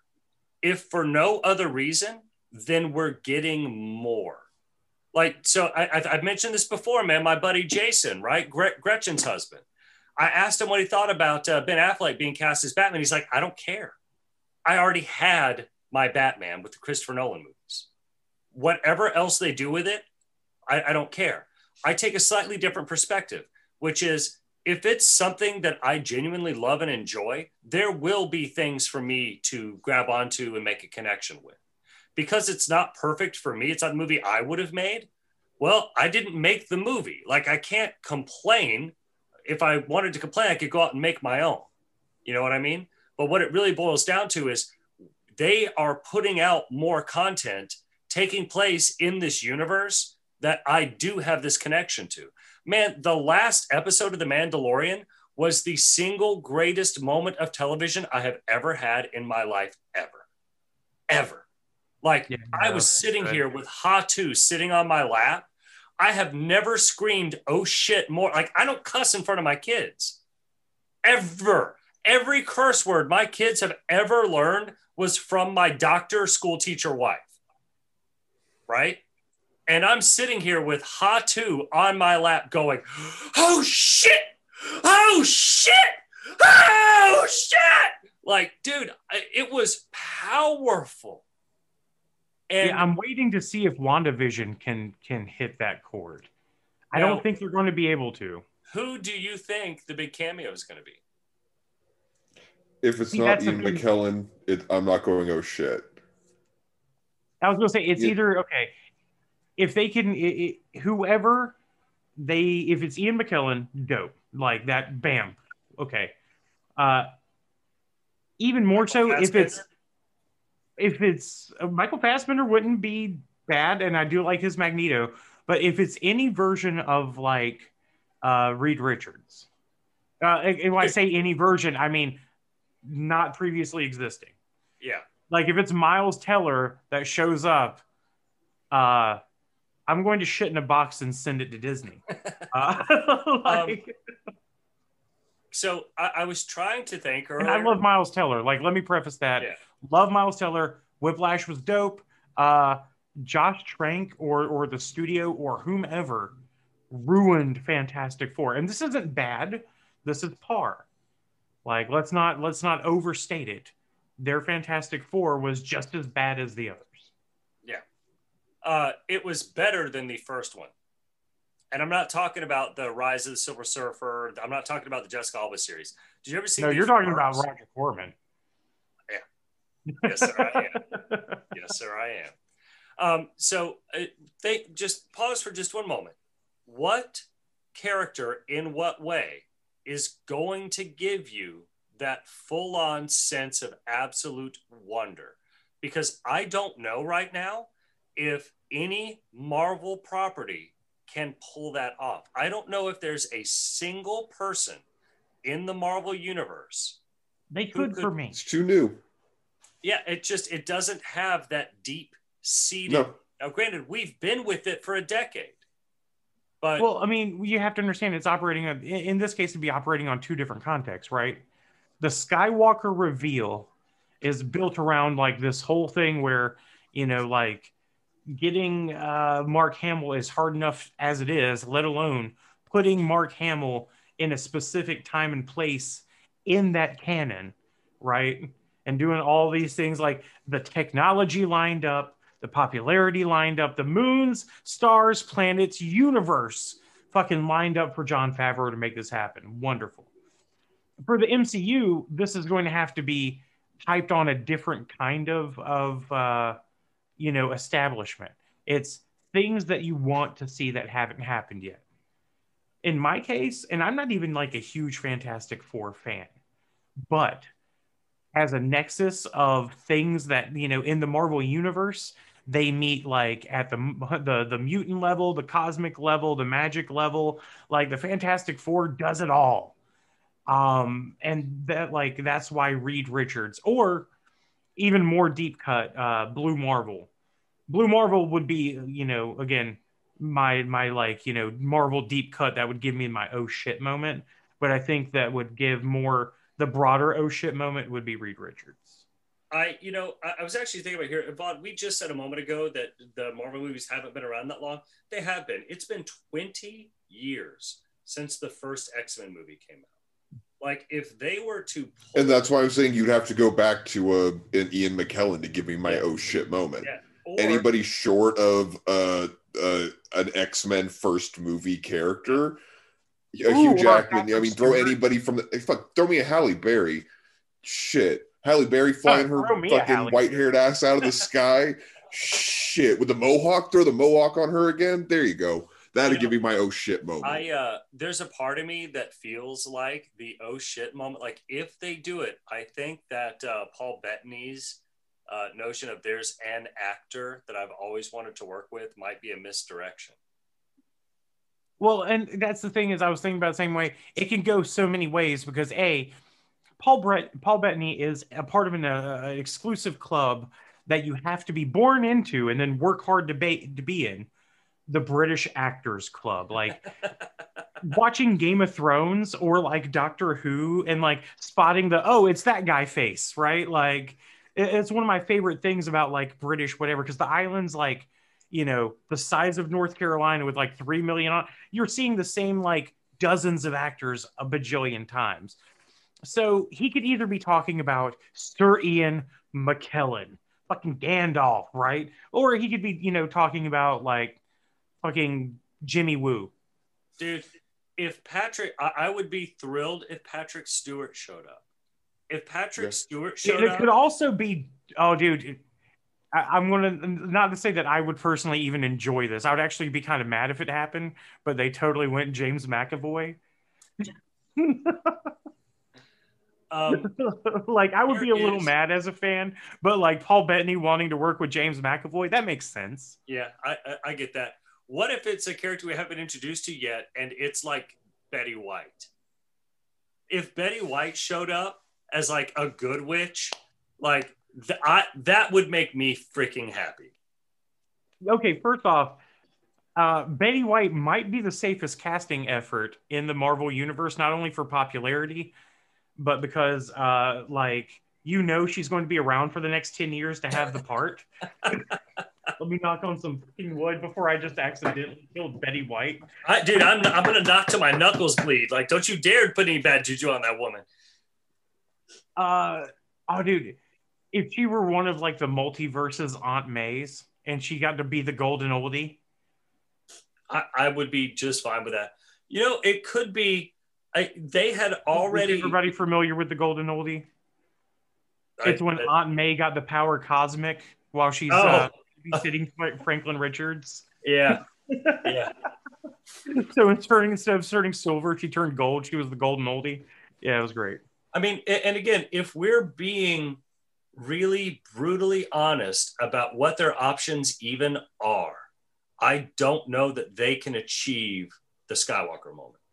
I don't like what it took in order to achieve the Skywalker moment is 40 years of underutilizing the most important character in a world famous franchise. Let me cut you off. To put it in just how oh shit of a moment it is, I only jumped into the Star Wars everything intentionally on Mandalorian. And when I got to the last episode and he shows up, I got up and was like, oh shit. So it literally had the vibe without even necessarily truly having the appreciation. It had it built in. Like, you just knew that you were watching something special and that it was a massive moment. You don't even have to have the background. I cried. I legit cried. Like, it's a moment. No, so that is one of those built for the feels moments. It's got all of the music, What really sells it is knowing the love-hate relationship that Mark Hamill had with Star Wars, and like seeing this, kind of finally see him reapproach Star Wars and come back to it. It's like our buddy Frankie talks about the Star Trek stuff, right? Like, was it somebody wrote the one thing? It's like it was Leonard Nimoy. I'm not Spock. Yeah. And then a few years later, like a decade later, he came back. He was like, okay, maybe I am Spock. Mm-hmm. And he had, like, Mark Hamill had that same relationship, just hounded by fanboys for years about Luke Skywalker. And now he's like, after a bajillion years of that and Star Wars refurbished and prequeled and sequeled and stuff, he can finally, I guess, come to terms with it, or, his bank account's hurting, which I doubt. That man does more voice work than fucking anybody. Well, was it one of you guys? Speaking of great voice work, should we take a moment to talk about how good the man who plays Mandalay is? Did you catch who that voice was? No. The guy who plays Mandalay is a guy who has done a few films. He's actually going to be in the new... he's the voice of Nick Fury in the Avengers video game that's out right now. And he's going to be a Rear Admiral in the 2021 Maverick movie. His name is Charles Parnell, and he's also Jefferson Twilight. Oh, was this Charles Parnell's like, yeah, I guess this is his first appearance on the show too, but way before Jefferson Twilight. Yeah. And he only gets the one line, and we're not even there yet. Yeah. So in this, based on where we're at in the episode, right? We've gotten the explanation for the Orange County Liberation Front. And Mr. Brisby is trying to convince Dr. Venture to come aboard. And Dr. Venture says, no, I'm not going to join you. I finally get it. He's like, oh, you got it? So you will come aboard. No. What I've got is that you're just a total jacked up, freaky deaky crazy pants. At which point Mr. Brisby says, I see Mandalay. And then Mandalay stabs Dr. Venture in the needle with a neck. Venture attempts to call Brock, but passes out before he gets too much out, and he falls down. And then, speaking of falling down, Brisby is gloating in his wheelchair, backing up. It's a very dramatic scene. And then he backs up too far and ends up falling down the stairs. And it's a long, painful fall. At which point he asks, this is what you call wheelchair accessible? So Brock is unconscious in a bathtub as Molotov cocktease cleans off the last of the tar. Or is he? He snaps away, grabs her arm, slams her face into the toilet, shattering it, gets out of the tub, at which point Molotov sweeps his legs out from underneath him, hops on top and straddles him. And we get this great interaction between Molotov and Samson. This right here is one of Samson's, there's just so much going on here. Molotov asks, how long has it been? He's like, 3 years, 48 days. She's playing with his hair. She's like, oh, yes, Prague was it? Or was it Lisbon? He's like, Akron. Right. Not one of these. Oh, yes. Laser Zeppelin. Yeah. Laser Zeppelin at the planetarium. Molotov knocks Brock's arms out from underneath him, smacks his face onto the floor, kicks him off her and into the next room. Brock picks up his knife, throws it at Molotov, who then catches it in her teeth. She asks, how did you survive the fall? And he says, landed in a dump truck full of circus peanuts. Molotov charges at him. Brock dodges the knife stab, but not a punch to the jaw. He grabs her hand, and then this is my favorite part of this whole fight scene. It's the Mike Myers, Austin Powers kick to the face, where it's just a leg just jutting up, just bam, bam, like the physical impossibility, bam, bam, bam. That's my favorite part of the fight scene. He throws her onto the bed, wraps her in bed sheets, and then starts swinging her around the room like the worst pillow at a pillow fight. It's like that scene from Jason in Space, right? Was it Jason X? Did you remember watching that? Where my God, he goes man. into the hollow room and there's Yes. those two topless girls that are like, do you want to have premarital sex? And he stuffs them into the like sleeping bag and just beats them against the tree. That's what's going on here. At which point he flings the sheets onto the wall and the floor a few times, then back onto the bed, pulls the sheets off of her face, at which point she screams, "You killed my father!" Brock says, "You killed my partner." Molotov says, "You took my eye!" And then Brock says, "And you took my heart." They kiss. Who was the partner before Gabby? Her dad. Oh, wait, it's Brock's partner? Yeah. I don't know. Banana. Vaughn, I expect you to have the actual answer to this, but I expect Beast's headcanon to be even more amazing. I mean, technically, the only other partner we've seen him work with previously was Billy Quizboy. Well, and Billy's alive, so we know it's somebody that she's killed, or at least has gone into like some sort of like witness protection in like the evil community. I know who it is. It's the man who trained him other than Hunter Gathers. Whoever that person is the person that got killed. That would be a good Steve Austin background. Like that's how he wanted his out to go live with Sasquatch. Maybe it was Steve Austin. He didn't find out Steve Austin was still alive until much later. So this is where we get a really good shift in dynamic here. You know they're going to get it on, right? The camera shifts off to the side, like it pans over. You can hear the sounds of getting freaky and clothing coming off and buckles and zippers. And then it shifts back and Molotov is completely nude except for some metal chain panties, like a chastity belt with a USSR hammer and sickle. And Brock's like, it's like, "Brock, you know I can only go to second base." And he's like, "Still?" And he's like, "I thought the Cold War was over." She says, "It's always cold in Siberia." Brock has his single, like this moment right here is Brock's Darth Vader in the hallway scene, right? He grabs the knife and in rage just starts stabbing it, right? And like, it's just so frustrated. He's tearing shit up. And like, he moves aside, grabs 2 cigarettes, lights them, turns them all down, and is like, "Oh, did you want one?" Right? And so, fun fact, I used to work at a restaurant, and we had a storage room that was a good ways away. And if you had to go make a run there, you were going to be gone for a while. And in restaurants, everything is quick code lingo, blah, blah, blah. And the code for that place was you had to go to Siberia. And so every single time anybody was just going to have to go run over, they're like, "I'm just going to go over to Siberia real quick." I just immediately would always shoot straight to the scene. I'm like, "You have fun, buddy." Like, so Worst name for I always appreciate. Worst name for private parts ever. Yeah. Like, all right. So I think one of my favorites is the Octagon. I was gonna say, it's your anniversary.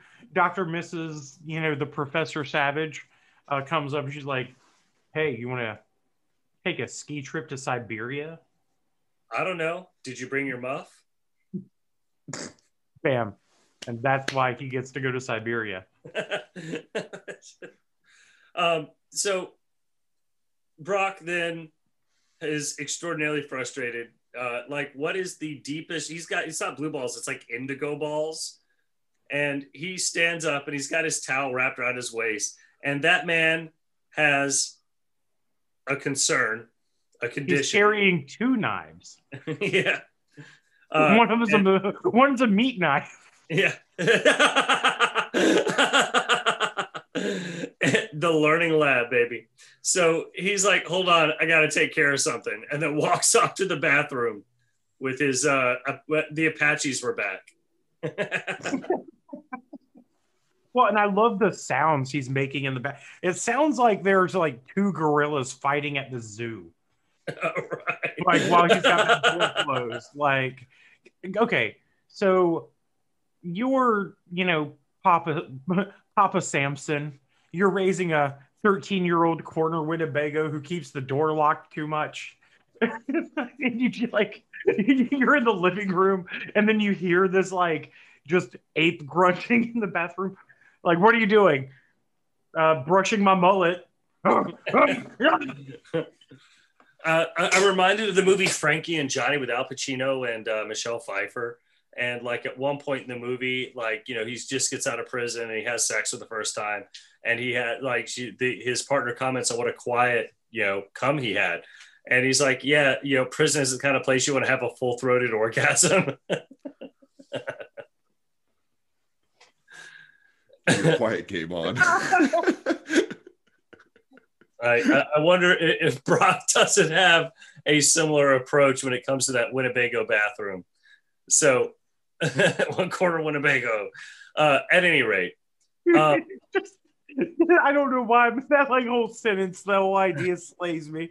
No, the prison is not the place for people to have a full-throated orgasm. Oh, dude, it's poignant. So, we're back to the OCC redemption, man. Beast, do you need a moment? We're going to allow Beast to take a quick break here. I don't know why that just hit me sideways. It's like you've read the Tao Te Ching. When a wise man hears the Tao, he laughs. Yeah, right. Yeah. That is and one of the things I think most people don't understand is that when Brock is in the bathroom, he is living the Tao, because that is the sound of one hand clapping.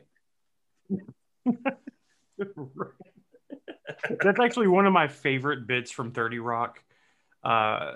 Jack is looking out from his penthouse, or maybe it's in Liz Lemon's office, and he sees a man like across in the other building, like violently pleasuring himself. And it's like, you can't have it all, Lemon. Well, except for that guy. Clearly, that guy knows exactly how to live the dream. I just the idea of someone violently pleasuring themselves is a funny one to me. Like that's just not the kind of, clearly that's what Brock was doing. It's just not something that you associate very often. Unless you're David Carradine. Oh, too soon. That one gets me a little choked up.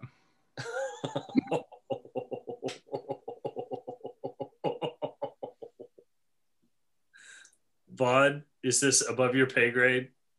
No. I closed the door on that one a long time ago and never looked back. Yeah, but all it takes is a hotel employee to open that door back up.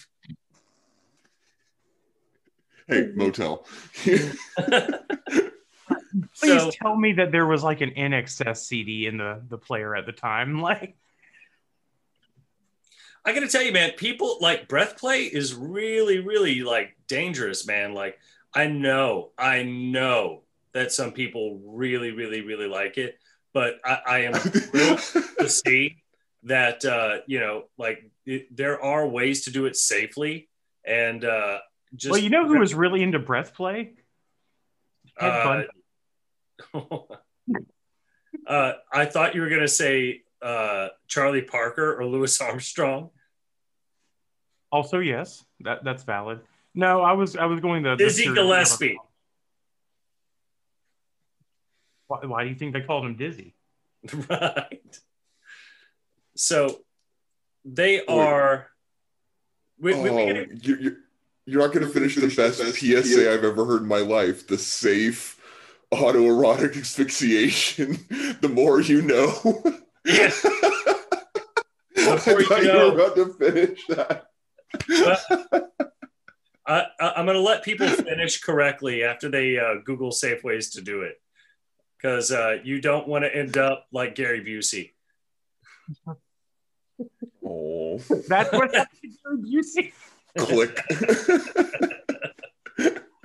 So we've got Hank and Dean getting introduced to their coup de grace for the final third of this episode. They are going to get Busy Bee hats that have microchips implanted in them. You were wondering why the workers were in bee outfits earlier. Well, it's because they're being mind controlled. And Brisby has been developing this mind control technique, and it's put into the hats. These are 2 prototypes, and it makes the boys do whatever they want. Hank and Dean, they still like Busy, so they are going to make the perfect test subjects, right? Inside the Brisby Dome, Venture is hooked up to a lie detector, but he is not awake. Mandalay wakes him up with a swift slap to the face, and Brisby asks Dr. Venture to state his name. Did you guys understand the reference in his reply? No, I did not clock that one. Venture, when he wakes up and they're like, state your name, right? He's hooked up to these, to this, like the lie detector stuff, right? State your name. He says, Lisa, Carol, Fremont, and like shines the light so that it's dramatically on him. That is the name of the character played by Grace Kelly in Alfred Hitchcock's Rear Window. He has had a psychotic break. And they all stare in disbelief, and this psychotic break is not going anywhere. Now, we're entering the final part of the episode when the cuts start getting really quick, and that starts happening here very shortly. The drone says he's telling the truth, right? They asked him what his name was. He lied, and the drone's like, he's telling the truth. So back at the motel, Brock is finishing up per Beast's explicit description earlier. Molotov explains that the boys were kidnapped by the OCLF, the Orange County Liberation Front, not by Brisby. Brock asks if she knows where they are. We quickly cut back to the gym where Hank and Dean are now decked out in Orange County Liberation Front gear. Debbie, Ted's wife, holds up a Busy Bee dummy, which the boys then proceed to rip the crap out of, like they were rabid dogs attacking a pile of lightly seasoned meat. Or the leader, heavily seasoned. Yeah. The leader tells the rest of the OCLF members they will attack Beastman, and tonight they all cheer and walk off. At which point, one of the guys says, those hats really work. Did you turn them all the way up to Patty Hearst? Right. So Patty Hearst, for those of our listeners who do not know, was the daughter of media tycoon William Randolph Hearst. I'm sorry, granddaughter of media tycoon William Randolph Hearst.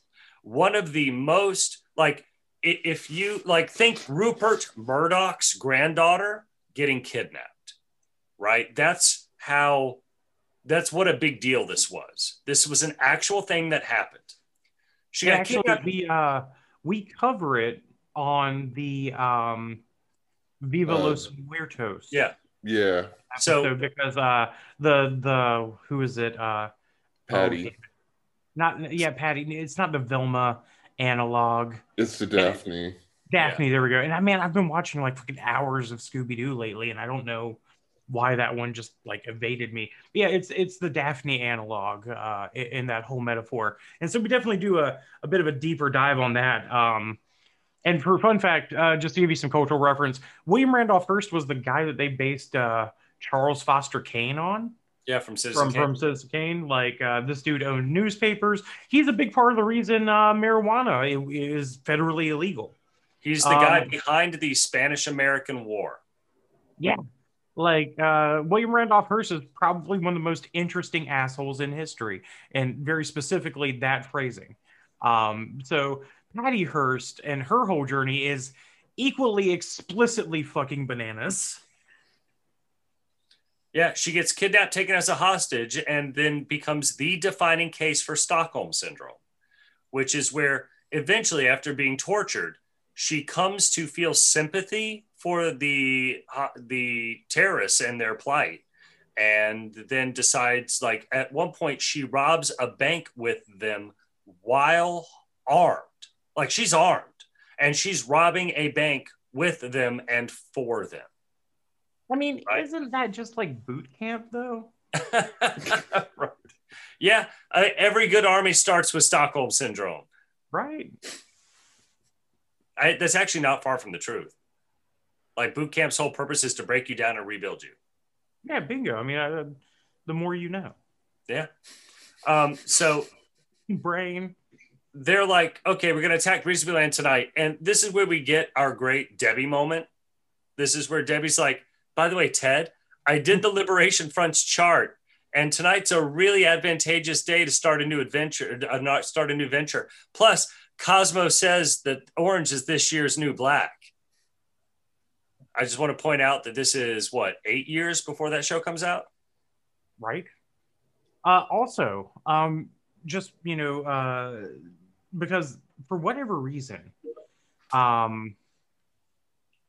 Zodiac stuff, astrology has come back into vogue pretty heavily And with Cosmo.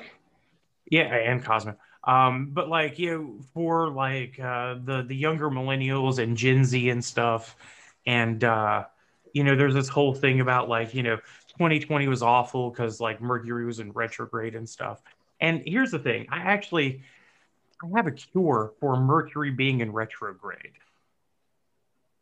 Don't believe in that bullshit. Or put more mercury into your body and you'll be fine. Right. Don't forget, kids, you can beat The COVID more by you being know. stupid. Well, okay. So it's just the whole idea of astronomy boiled down to, or not astronomy, I'm sorry, astrology. Being boiled down to this is, at some level, the universe revolved around you. It's like, get the fuck out of here. Go on. Now, I'm going to go ahead and drop some inconvenient truth on you. You're not going to change my mind about astrology. You are now going to watch the entire movie, An Inconvenient Truth. All right. So, astrology comes from ancient Sumeria, ancient Babylon. And if you think about it, it makes perfect sense. Remember, God lives in the heavens. Remember, the sky god was the over god, Deus Pitar, Jupiter, Zeus Pater, the attributes of Thor, right? They're all this sky god. And since the gods live in the heavens must reveal things about the earth. So priests, astrology developed over time, right? And became this very codified set of ways to interpret the world, the same way that kings would have dream readers in their court, right? Well, no, see, and I get that. And that's one of the things I really like is that that's why Jack Parsons is like a historical fetish for me, because it's that weird place where science and magic aren't dissimilar things. Because if you think about it, it's all in its very early stages is classifying cause and event. Yeah. Cause and effect. Right? And humans make patterns. We are really good at establishing patterns. Constellations are neat. Looking at stars, wonderful. Thinking that your personality, attitude, and fate is constantly being manipulated by gravitational, dark matter, cosmic background radiation, and all of these things in variables in a specific sense that cause a thing to happen. Okay, come on. It's too much. Yeah, it's too much. I don't think it's kind of like the recent resurgence in stones. I mean that's cool, I guess. It's good to have a hobby, but just because amethyst is Greek for not drunk doesn't mean it's going to cure your hangover. Yeah, I never understood that. I had some roommates one time. Literally thought that it would keep you from getting drunk, which is why they would hold it in their pockets so that they could stick around and drink longer. No, I got this rock. I'm fine. Rock says I'm good. That's literally what amethyst means. A meaning un, and methist like methyl alcohol. Amethyst means undrunk. Yeah, I could. That's just one. Hey, Stevicus, I think you need. No, I'm good to drive the chariot home. You Okay. got 3 rocks. One. Oh, wait, that explains the British. They weigh themselves in stones. So they must have gotten big, giant amethyst stones. And it was like how many stones you needed to fill your pockets up was how heavy you were and your body mass to drunkenness. Like, it all makes sense now. He can get like 8 stones drunk.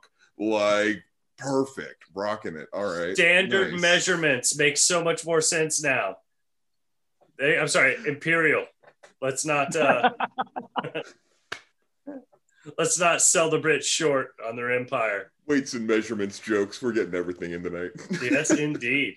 So we've got 2 OCLF sentries keeping watch outside the Orange County Community Center, right? And they're just kind of chatting. One of them has 23's voice, right?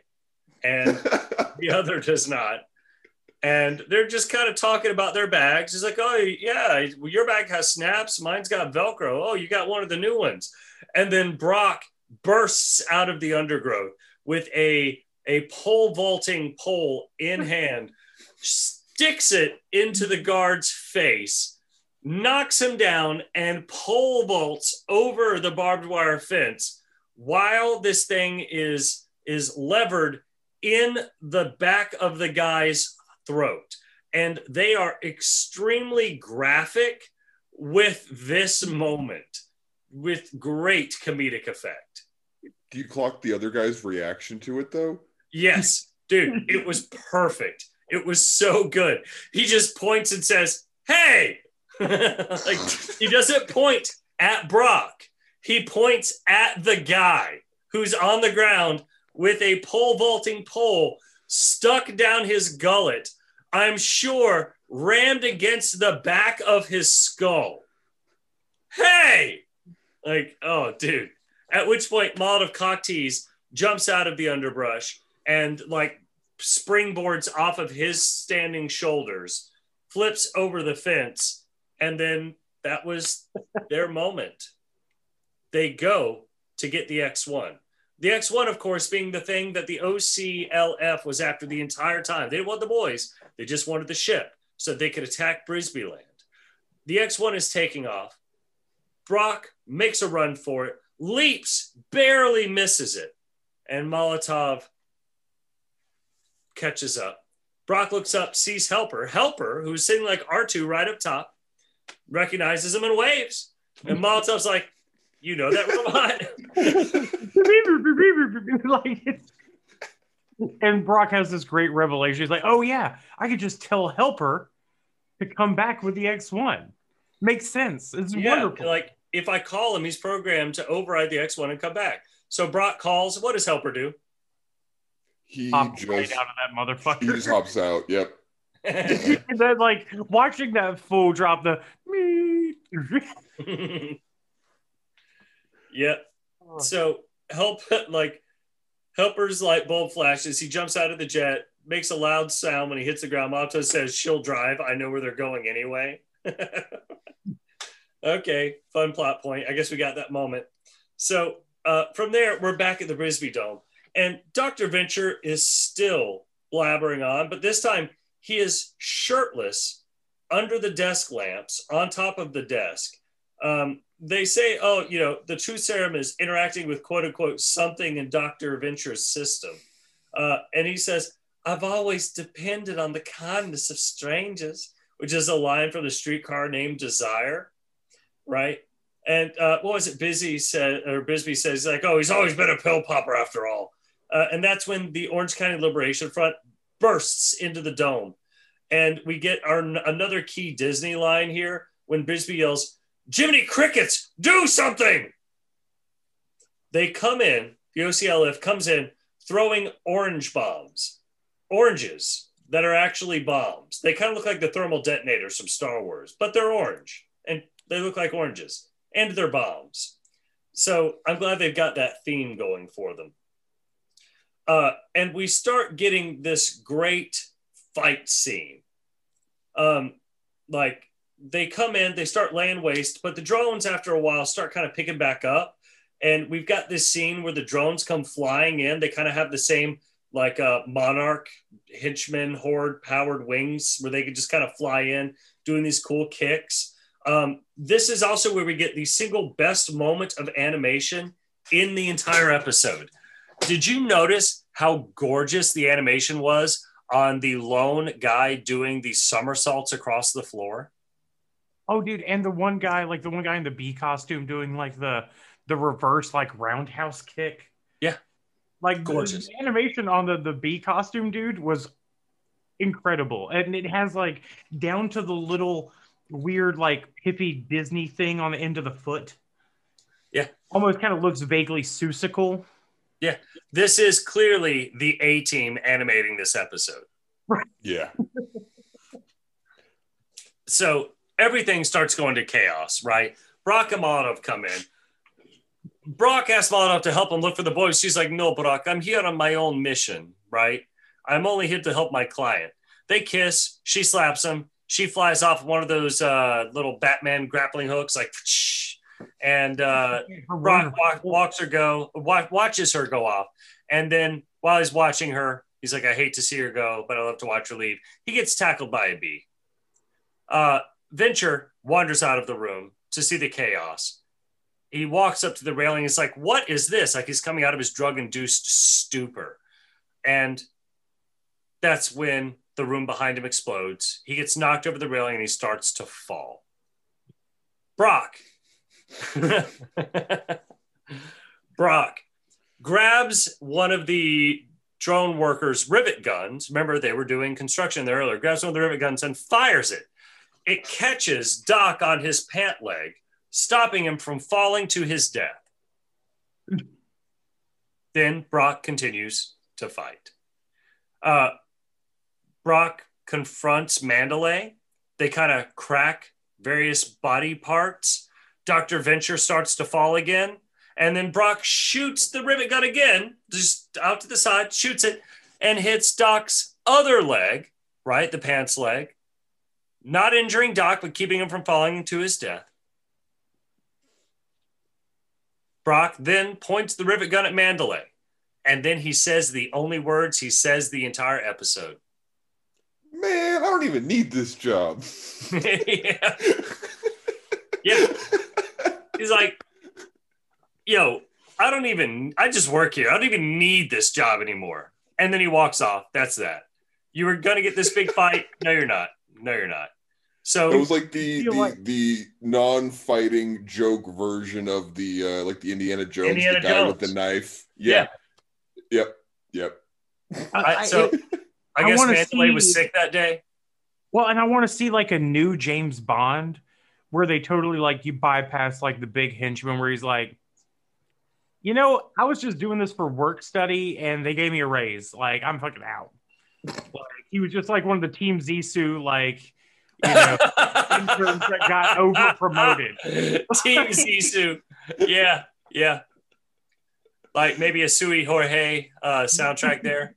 Right. There's always something about somebody quitting a job that you don't quite ever there being like an application process for like who gets hired as like, you know, like the bodyguard thing like that, like James Bond villain level bodyguard, like that just seems like you were born into it.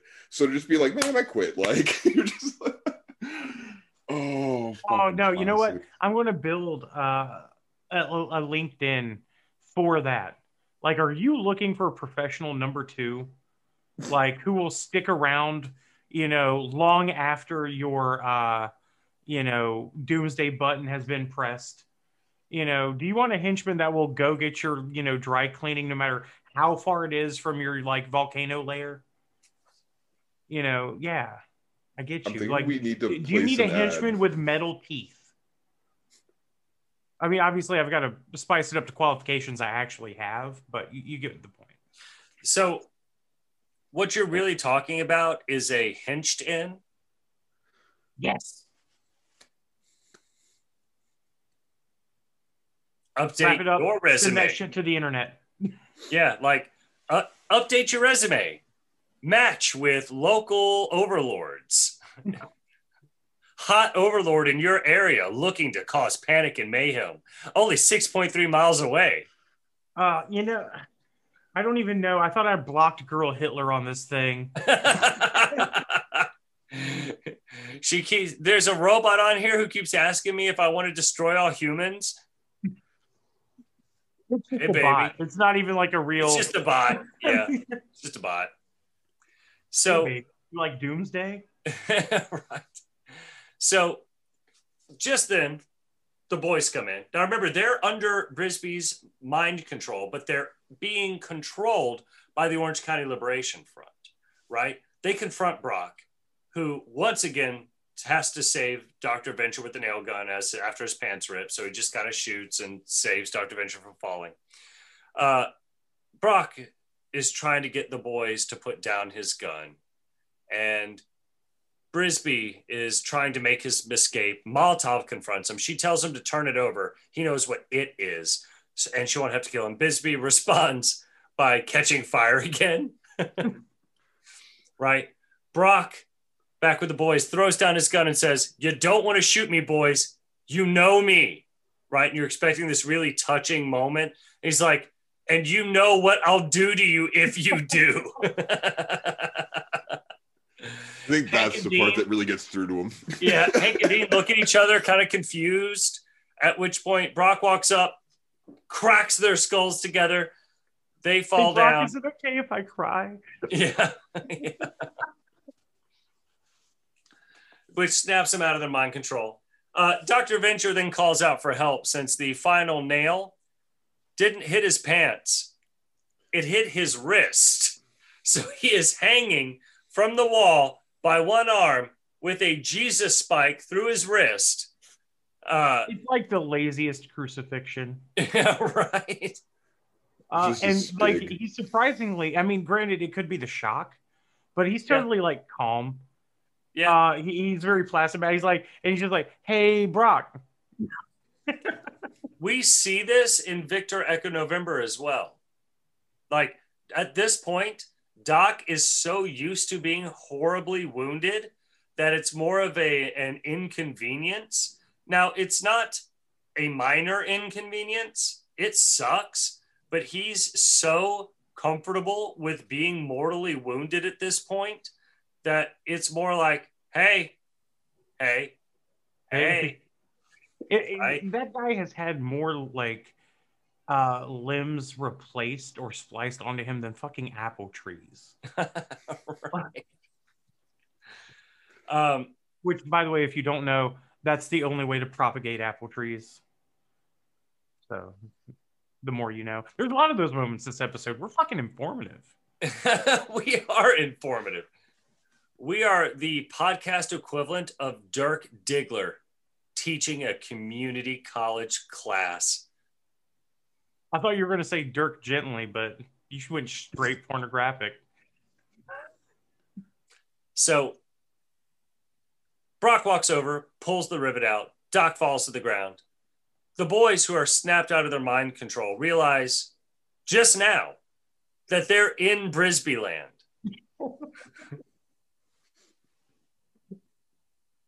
And they scream, "Dad, you're the best daddy ever. Go Team Venture!" In credits. So and, that's Stockholm syndrome. Yeah. Right. So we do get our stinger right through the episode, halfway through the credits. Molotov cocktease. She's escaped. She's driving down the highway. She's in a convertible. She's talking on the phone. She says, "All went according to plan. There were no complications. The threat has been neutralized and your package has been secured, Mr. Bowie." At which point the camera pulls back to reveal Lily sitting in the passenger seat of Molotov's car, contentedly munching on some bamboo. So her client was David Bowie. Her mission was retrieving the panda. And her tryst with Brock, just an opportunity to fuck with him. So, what did we learn about the boys? Well, I think the roundup at the end is exactly, what you need to know about the boys, right? Because to be honest, the boys don't really come up a whole lot outside of the mind control thing, right? And all you can see is like they are typical kids.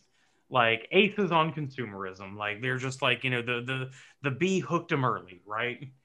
But beyond that, like you get a taste of their relationship together. All right, and that's cool. But then you get like that, effervescence of youth. Like, again, for the sake of comedy, but now it's turned into character development, right? Like they realize they're in Brisbane land. They don't care why they have a headache or why they're in these like, camo green fatigues. They're just happy to be in Brisbane land. Hey, we woke up in Africa. Hey, we woke up in Brisbane land. Like these kids just roll with the punches, man. Like, Yeah, I mean it's almost bizarre how uh absurd things are mundane to them that way. it's like DC Comics likes to do it a lot, where they'll kind of start a comic book in the middle of some story at some point, and you kind of have to piece it together. And as the reader, you're sort of like, oh, okay, I know where we're at now. All right, we're rolling. I'm good. And that unsettled feeling that you had at the beginning, now you're like, all right, we're a few pages in. I'm good. They don't have that unsettled feeling. They always just wake up page one, ready to go. Yeah. The other one is also then, like you said, with the relationship with Dad, how they've got the Stockholm running. But then we also kind of get from the bit with Brock at the end, we also see who the real parent kind of sort of is that they listen to. Because even in their mind-controlled fugue state, Brock just simply has to talk to them basically to get through enough to slow them down. And I mean, this is meant to be the Disney mind control helmet. I got to imagine it's like decent tech. So for that voice just to snap them out, clearly Brock is an influence on them that they listen to semi-regardlessly of what's going on. Well, and a couple of things about Brock I do that Sampson. Brock is the only trustworthy person in any scenario. Well, I was going to say a couple of things about Brock Sampson in this episode. One, let's talk about him knocking out the ashtray on the X1 on like the front tire. Right. Like back like when cars had those kinds of ashtrays. I don't even know if that's a manufacturing feature anymore. And number two, Brock really forgot number two. I got really focused on the ashtray thing. No, talking about like Brock and his whole just generally speaking badass. So I've got a proposition. All right, both comic book guys here. And for general audiences, if you've seen Deadpool 2, you are familiar with Domino and the idea of luck as a super weapon. Yeah. Like as a super ability. Is that just what Brock fucking exudes? Is that his aura? Is that luck parameter where he can no look shoot like a fucking rivet gun and can't, 2 out of 3 times catch a pant leg? Yeah, right. Where he can just jump out of a helicarrier and be like, I got this. Yeah. Like there's no plan. Like he even admits to Helper on the way down there. He's like, yeah, no, we'll be fine. Don't do the helicopter thing. I'll figure something out. It's like, yeah, you got 9 seconds. Like fucking think. Yeah. That's how it works. I'm just going to walk into the middle of the road, pretend like I'm sitting in a car, and then I'm just going to be inside of a car. Like, yeah, that's the power of luck. Well, and it was the whole Doc thing, the gag with Doc that made me kind of think about that. Like, is his like innate superpower just being the luckiest badass on the planet? That's why he doesn't need a gun. Like, if that was your superpower, would you even carry guns? Did you guys catch the remake on Dirk Gently a couple of years back on BBC? It was great. Oh, dude, it was wonderful. And one of my favorite characters was the lady that couldn't die. Everything defaulted on her, like just was faulty. A gun pointed at her, like, and she would be holding it, like, and she just fire randomly, down, turn it on herself, and it wouldn't fire. Click, click, click, click, click. Like the universe just wouldn't let her die. I think that's Brock Sampson. Sounds about right. I'm inclined to follow that logic. Or maybe it's a Chuck Norris thing. Death doesn't want to get that close to Brock Sampson.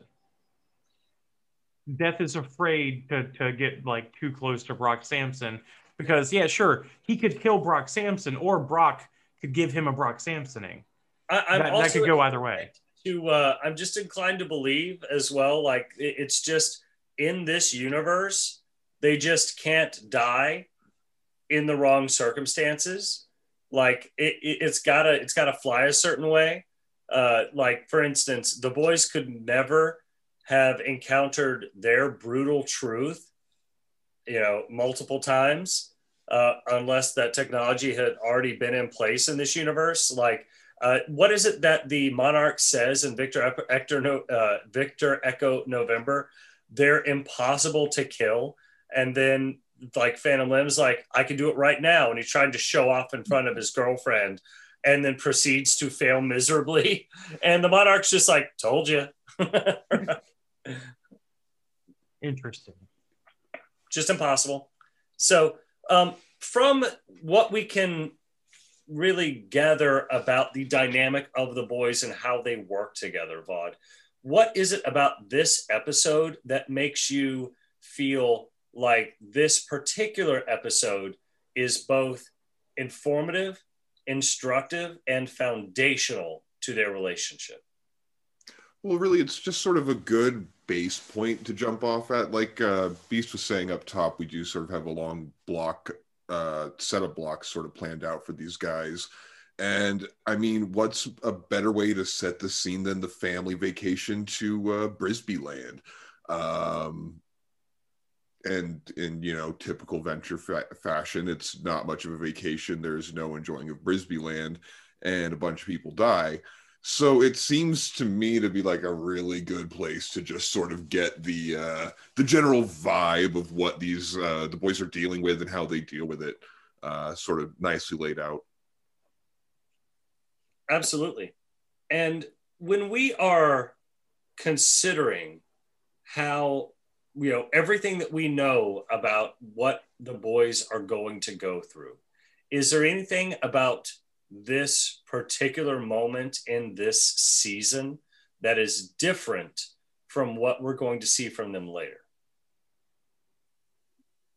Well, I mean, this is definitely long before the big reveal, and long before their reveal to the big reveal, and long before their individual identities start, kind of flourishing. So while they are their separate archetypal, odd couple, they still very much are, and very noticeably are, brothers. Yeah. Like just the way that they interact. And I mean, if you've got siblings, you get it. It's this underlying principle of, I can talk shit about this guy. You can't say shit about that guy. Yeah. That's my dude. You can't say shit. I can. Yeah. And it's that, like, very well played underlying, tone, the unspoken rule of siblingness, or, family familiarity, really, at that point, where they have clear problems with each other, and they clearly like have the typical bullying. I mean, that one scene that they will always make me just like with the milk. And I didn't even do anything like that. Like I did actually one time. I did pin down Deep Diver, and I would do that thing where you get real close, but you touch your eye. Yeah. Like, yeah. So I was trying to explain to my wife what a brother relationship is like. My wife has 3 siblings, and they are phenomenal people. Like, I got crazy lucky in the in-law department, right? My brother and sisters-in-law are just amazing people. And I was trying to explain to my wife how her relationships with her siblings is of a very different experience than the one that I had with my brother, because it was just the 2 of us, and we were in constant competition. And I was explaining to her about the time I got jumped in Indianapolis when I was a kid. We were at Skyfest, And we were down there playing, and we were just playing on a baseball diamond with a bunch of other kids. And we were the only white kids there. And at some point, the situation just turned nasty. And I don't know how it happened or why it happened, but I just got jumped, and I was just getting the shit beat out of me mercilessly. And my brother, who is 2.5 years younger than me, I think I'm maybe 10 or 11 at this age. So my brother's like 7, 8, right? Jumps in, starts taking the hits so that he can drag me out and we can run off together before it gets even worse. And I remember sitting in the back of the van on our way home. My parents didn't want to leave. The fireworks hadn't happened yet, right? So after the fireworks, we get in the car and we're going home. And he and I are both like, we're busted up, right? And I remember with him laying his head in my lap, and like we both got like black eyes and blood, and like our clothes are ripped. And like it was one of the few times in my life when we were kids where I said, I love you, little brother, because it didn't need to be said because we were so busy fighting all the time. But the second one of us was in trouble, the other one was in there in a heartbeat to, like, it didn't matter what was going on. Like, you protect your brother. Like, I get to talk smack about you, but nobody else gets to, you know? It's really funny. I actually, you say that, I actually tell Deep Diver, I tell my little brother that I love him to make him feel really uncomfortable. Like, that's a palpable silence on the other end of that phone. And it is delectable. Like, it is of a certain, ambiance, a certain air. The silence has a certain inaudible tinge to it that I can't quite place. But like, I figured it out one time. Like, we were having a hard moment. Like, I think we were talking something about mom, and Deep Diver lives on literally the opposite end of the country from me. Yeah, so like as far away from you as he can get. Right. Yeah. So we, very much keep up over, phone. We were playing video games for a while, and very seldomly we got to have like some serious like family talks and stuff. And, when we do that and like, we kind of wrap it up, I always try to be conscious of that because, life's short. I'm trying to be more aware of that. So I'm like, man, I love you. And he just like, he didn't come out and say like, what? But you could hear it like in his, I love you too, man. I'll talk to you later. Yeah. And so I was like, oh no, this is fucking amazing. All right. It's on.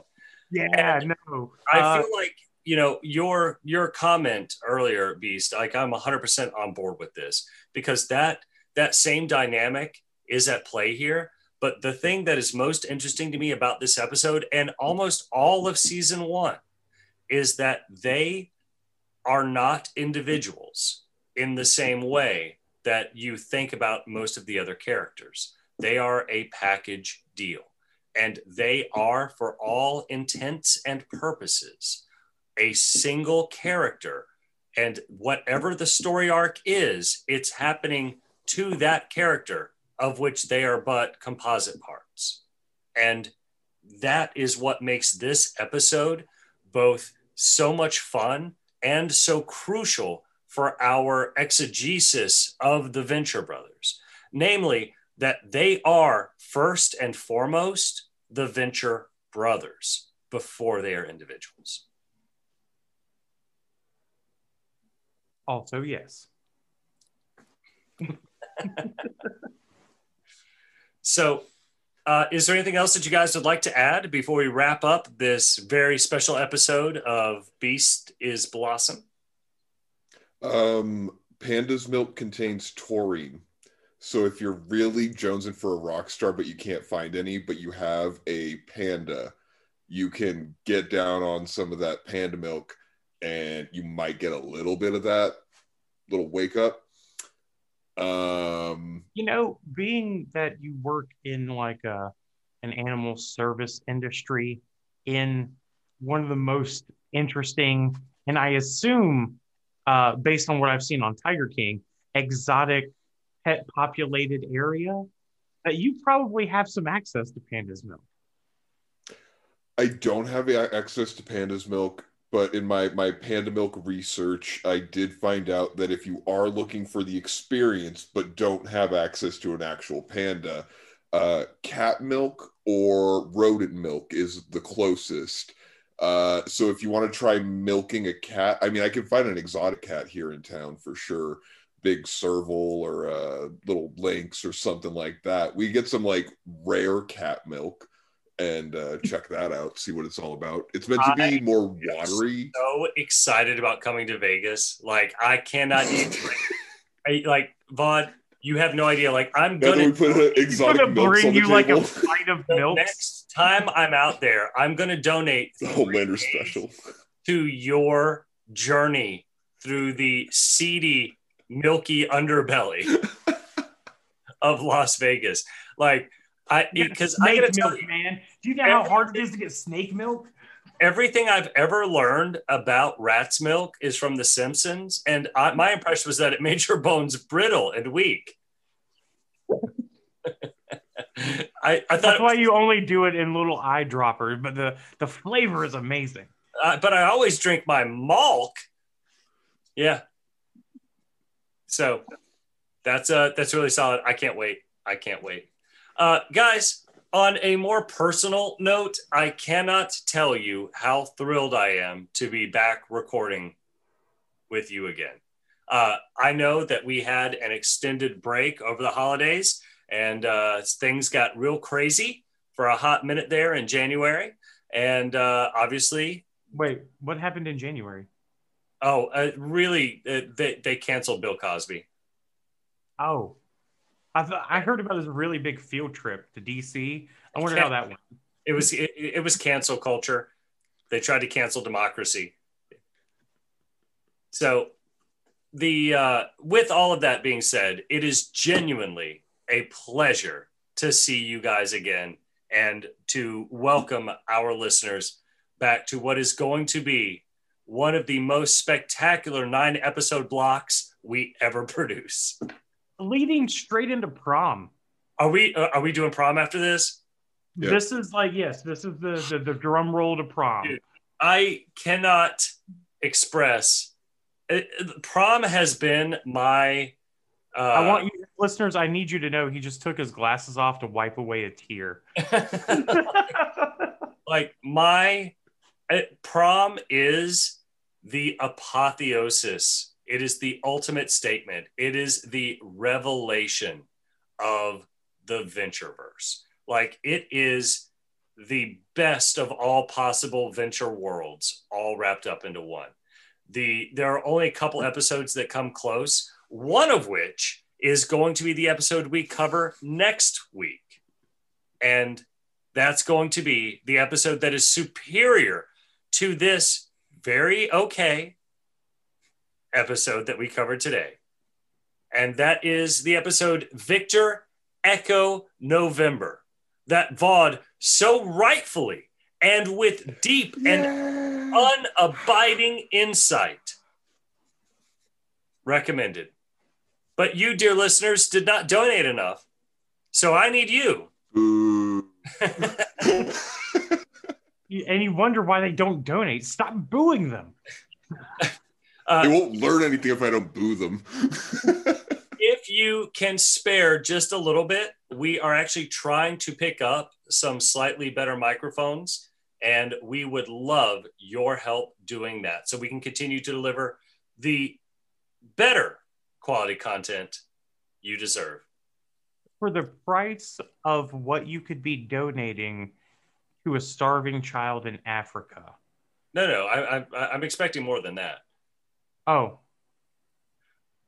For twice the price of what you could pay for sexual services from Vaudevillain, you too can get the panda's milk. I'm expecting to get paid more than that.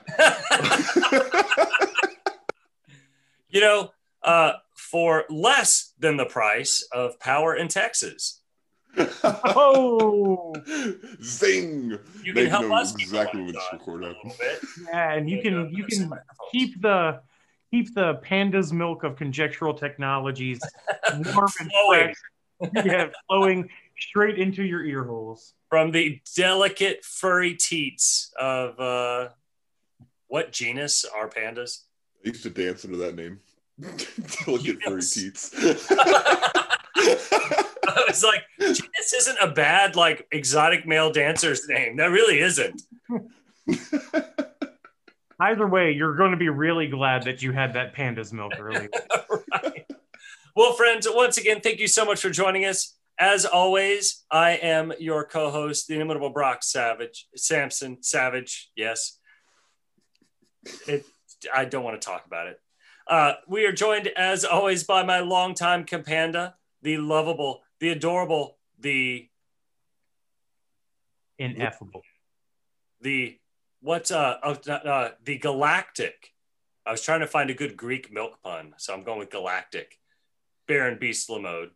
And as always, our resident denizen of dinner theater and twilight of the gods of Twitter, the veritable social media Götterdammerung, the man who sees all, knows all, and only responds when he feels like you're worth his time. The Vaudevillain. Thank you guys once again for joining us. We look forward to seeing you next week. And the smirk of Zarathustra. The smirked Zarathustra. Yeah. Yeah.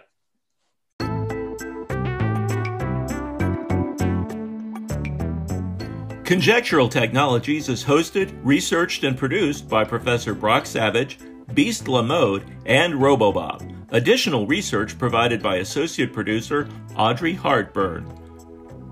Audio engineering by Brickfrog. Reach out to us on Twitter at conjecttech_pod or by email at conjecturaltechpodcast@gmail.com. Special thanks to Jackson Public and Doc Hammer, without whom we would not be here. And as always, thanks for listening, and go Team Venture! Pew pew pew!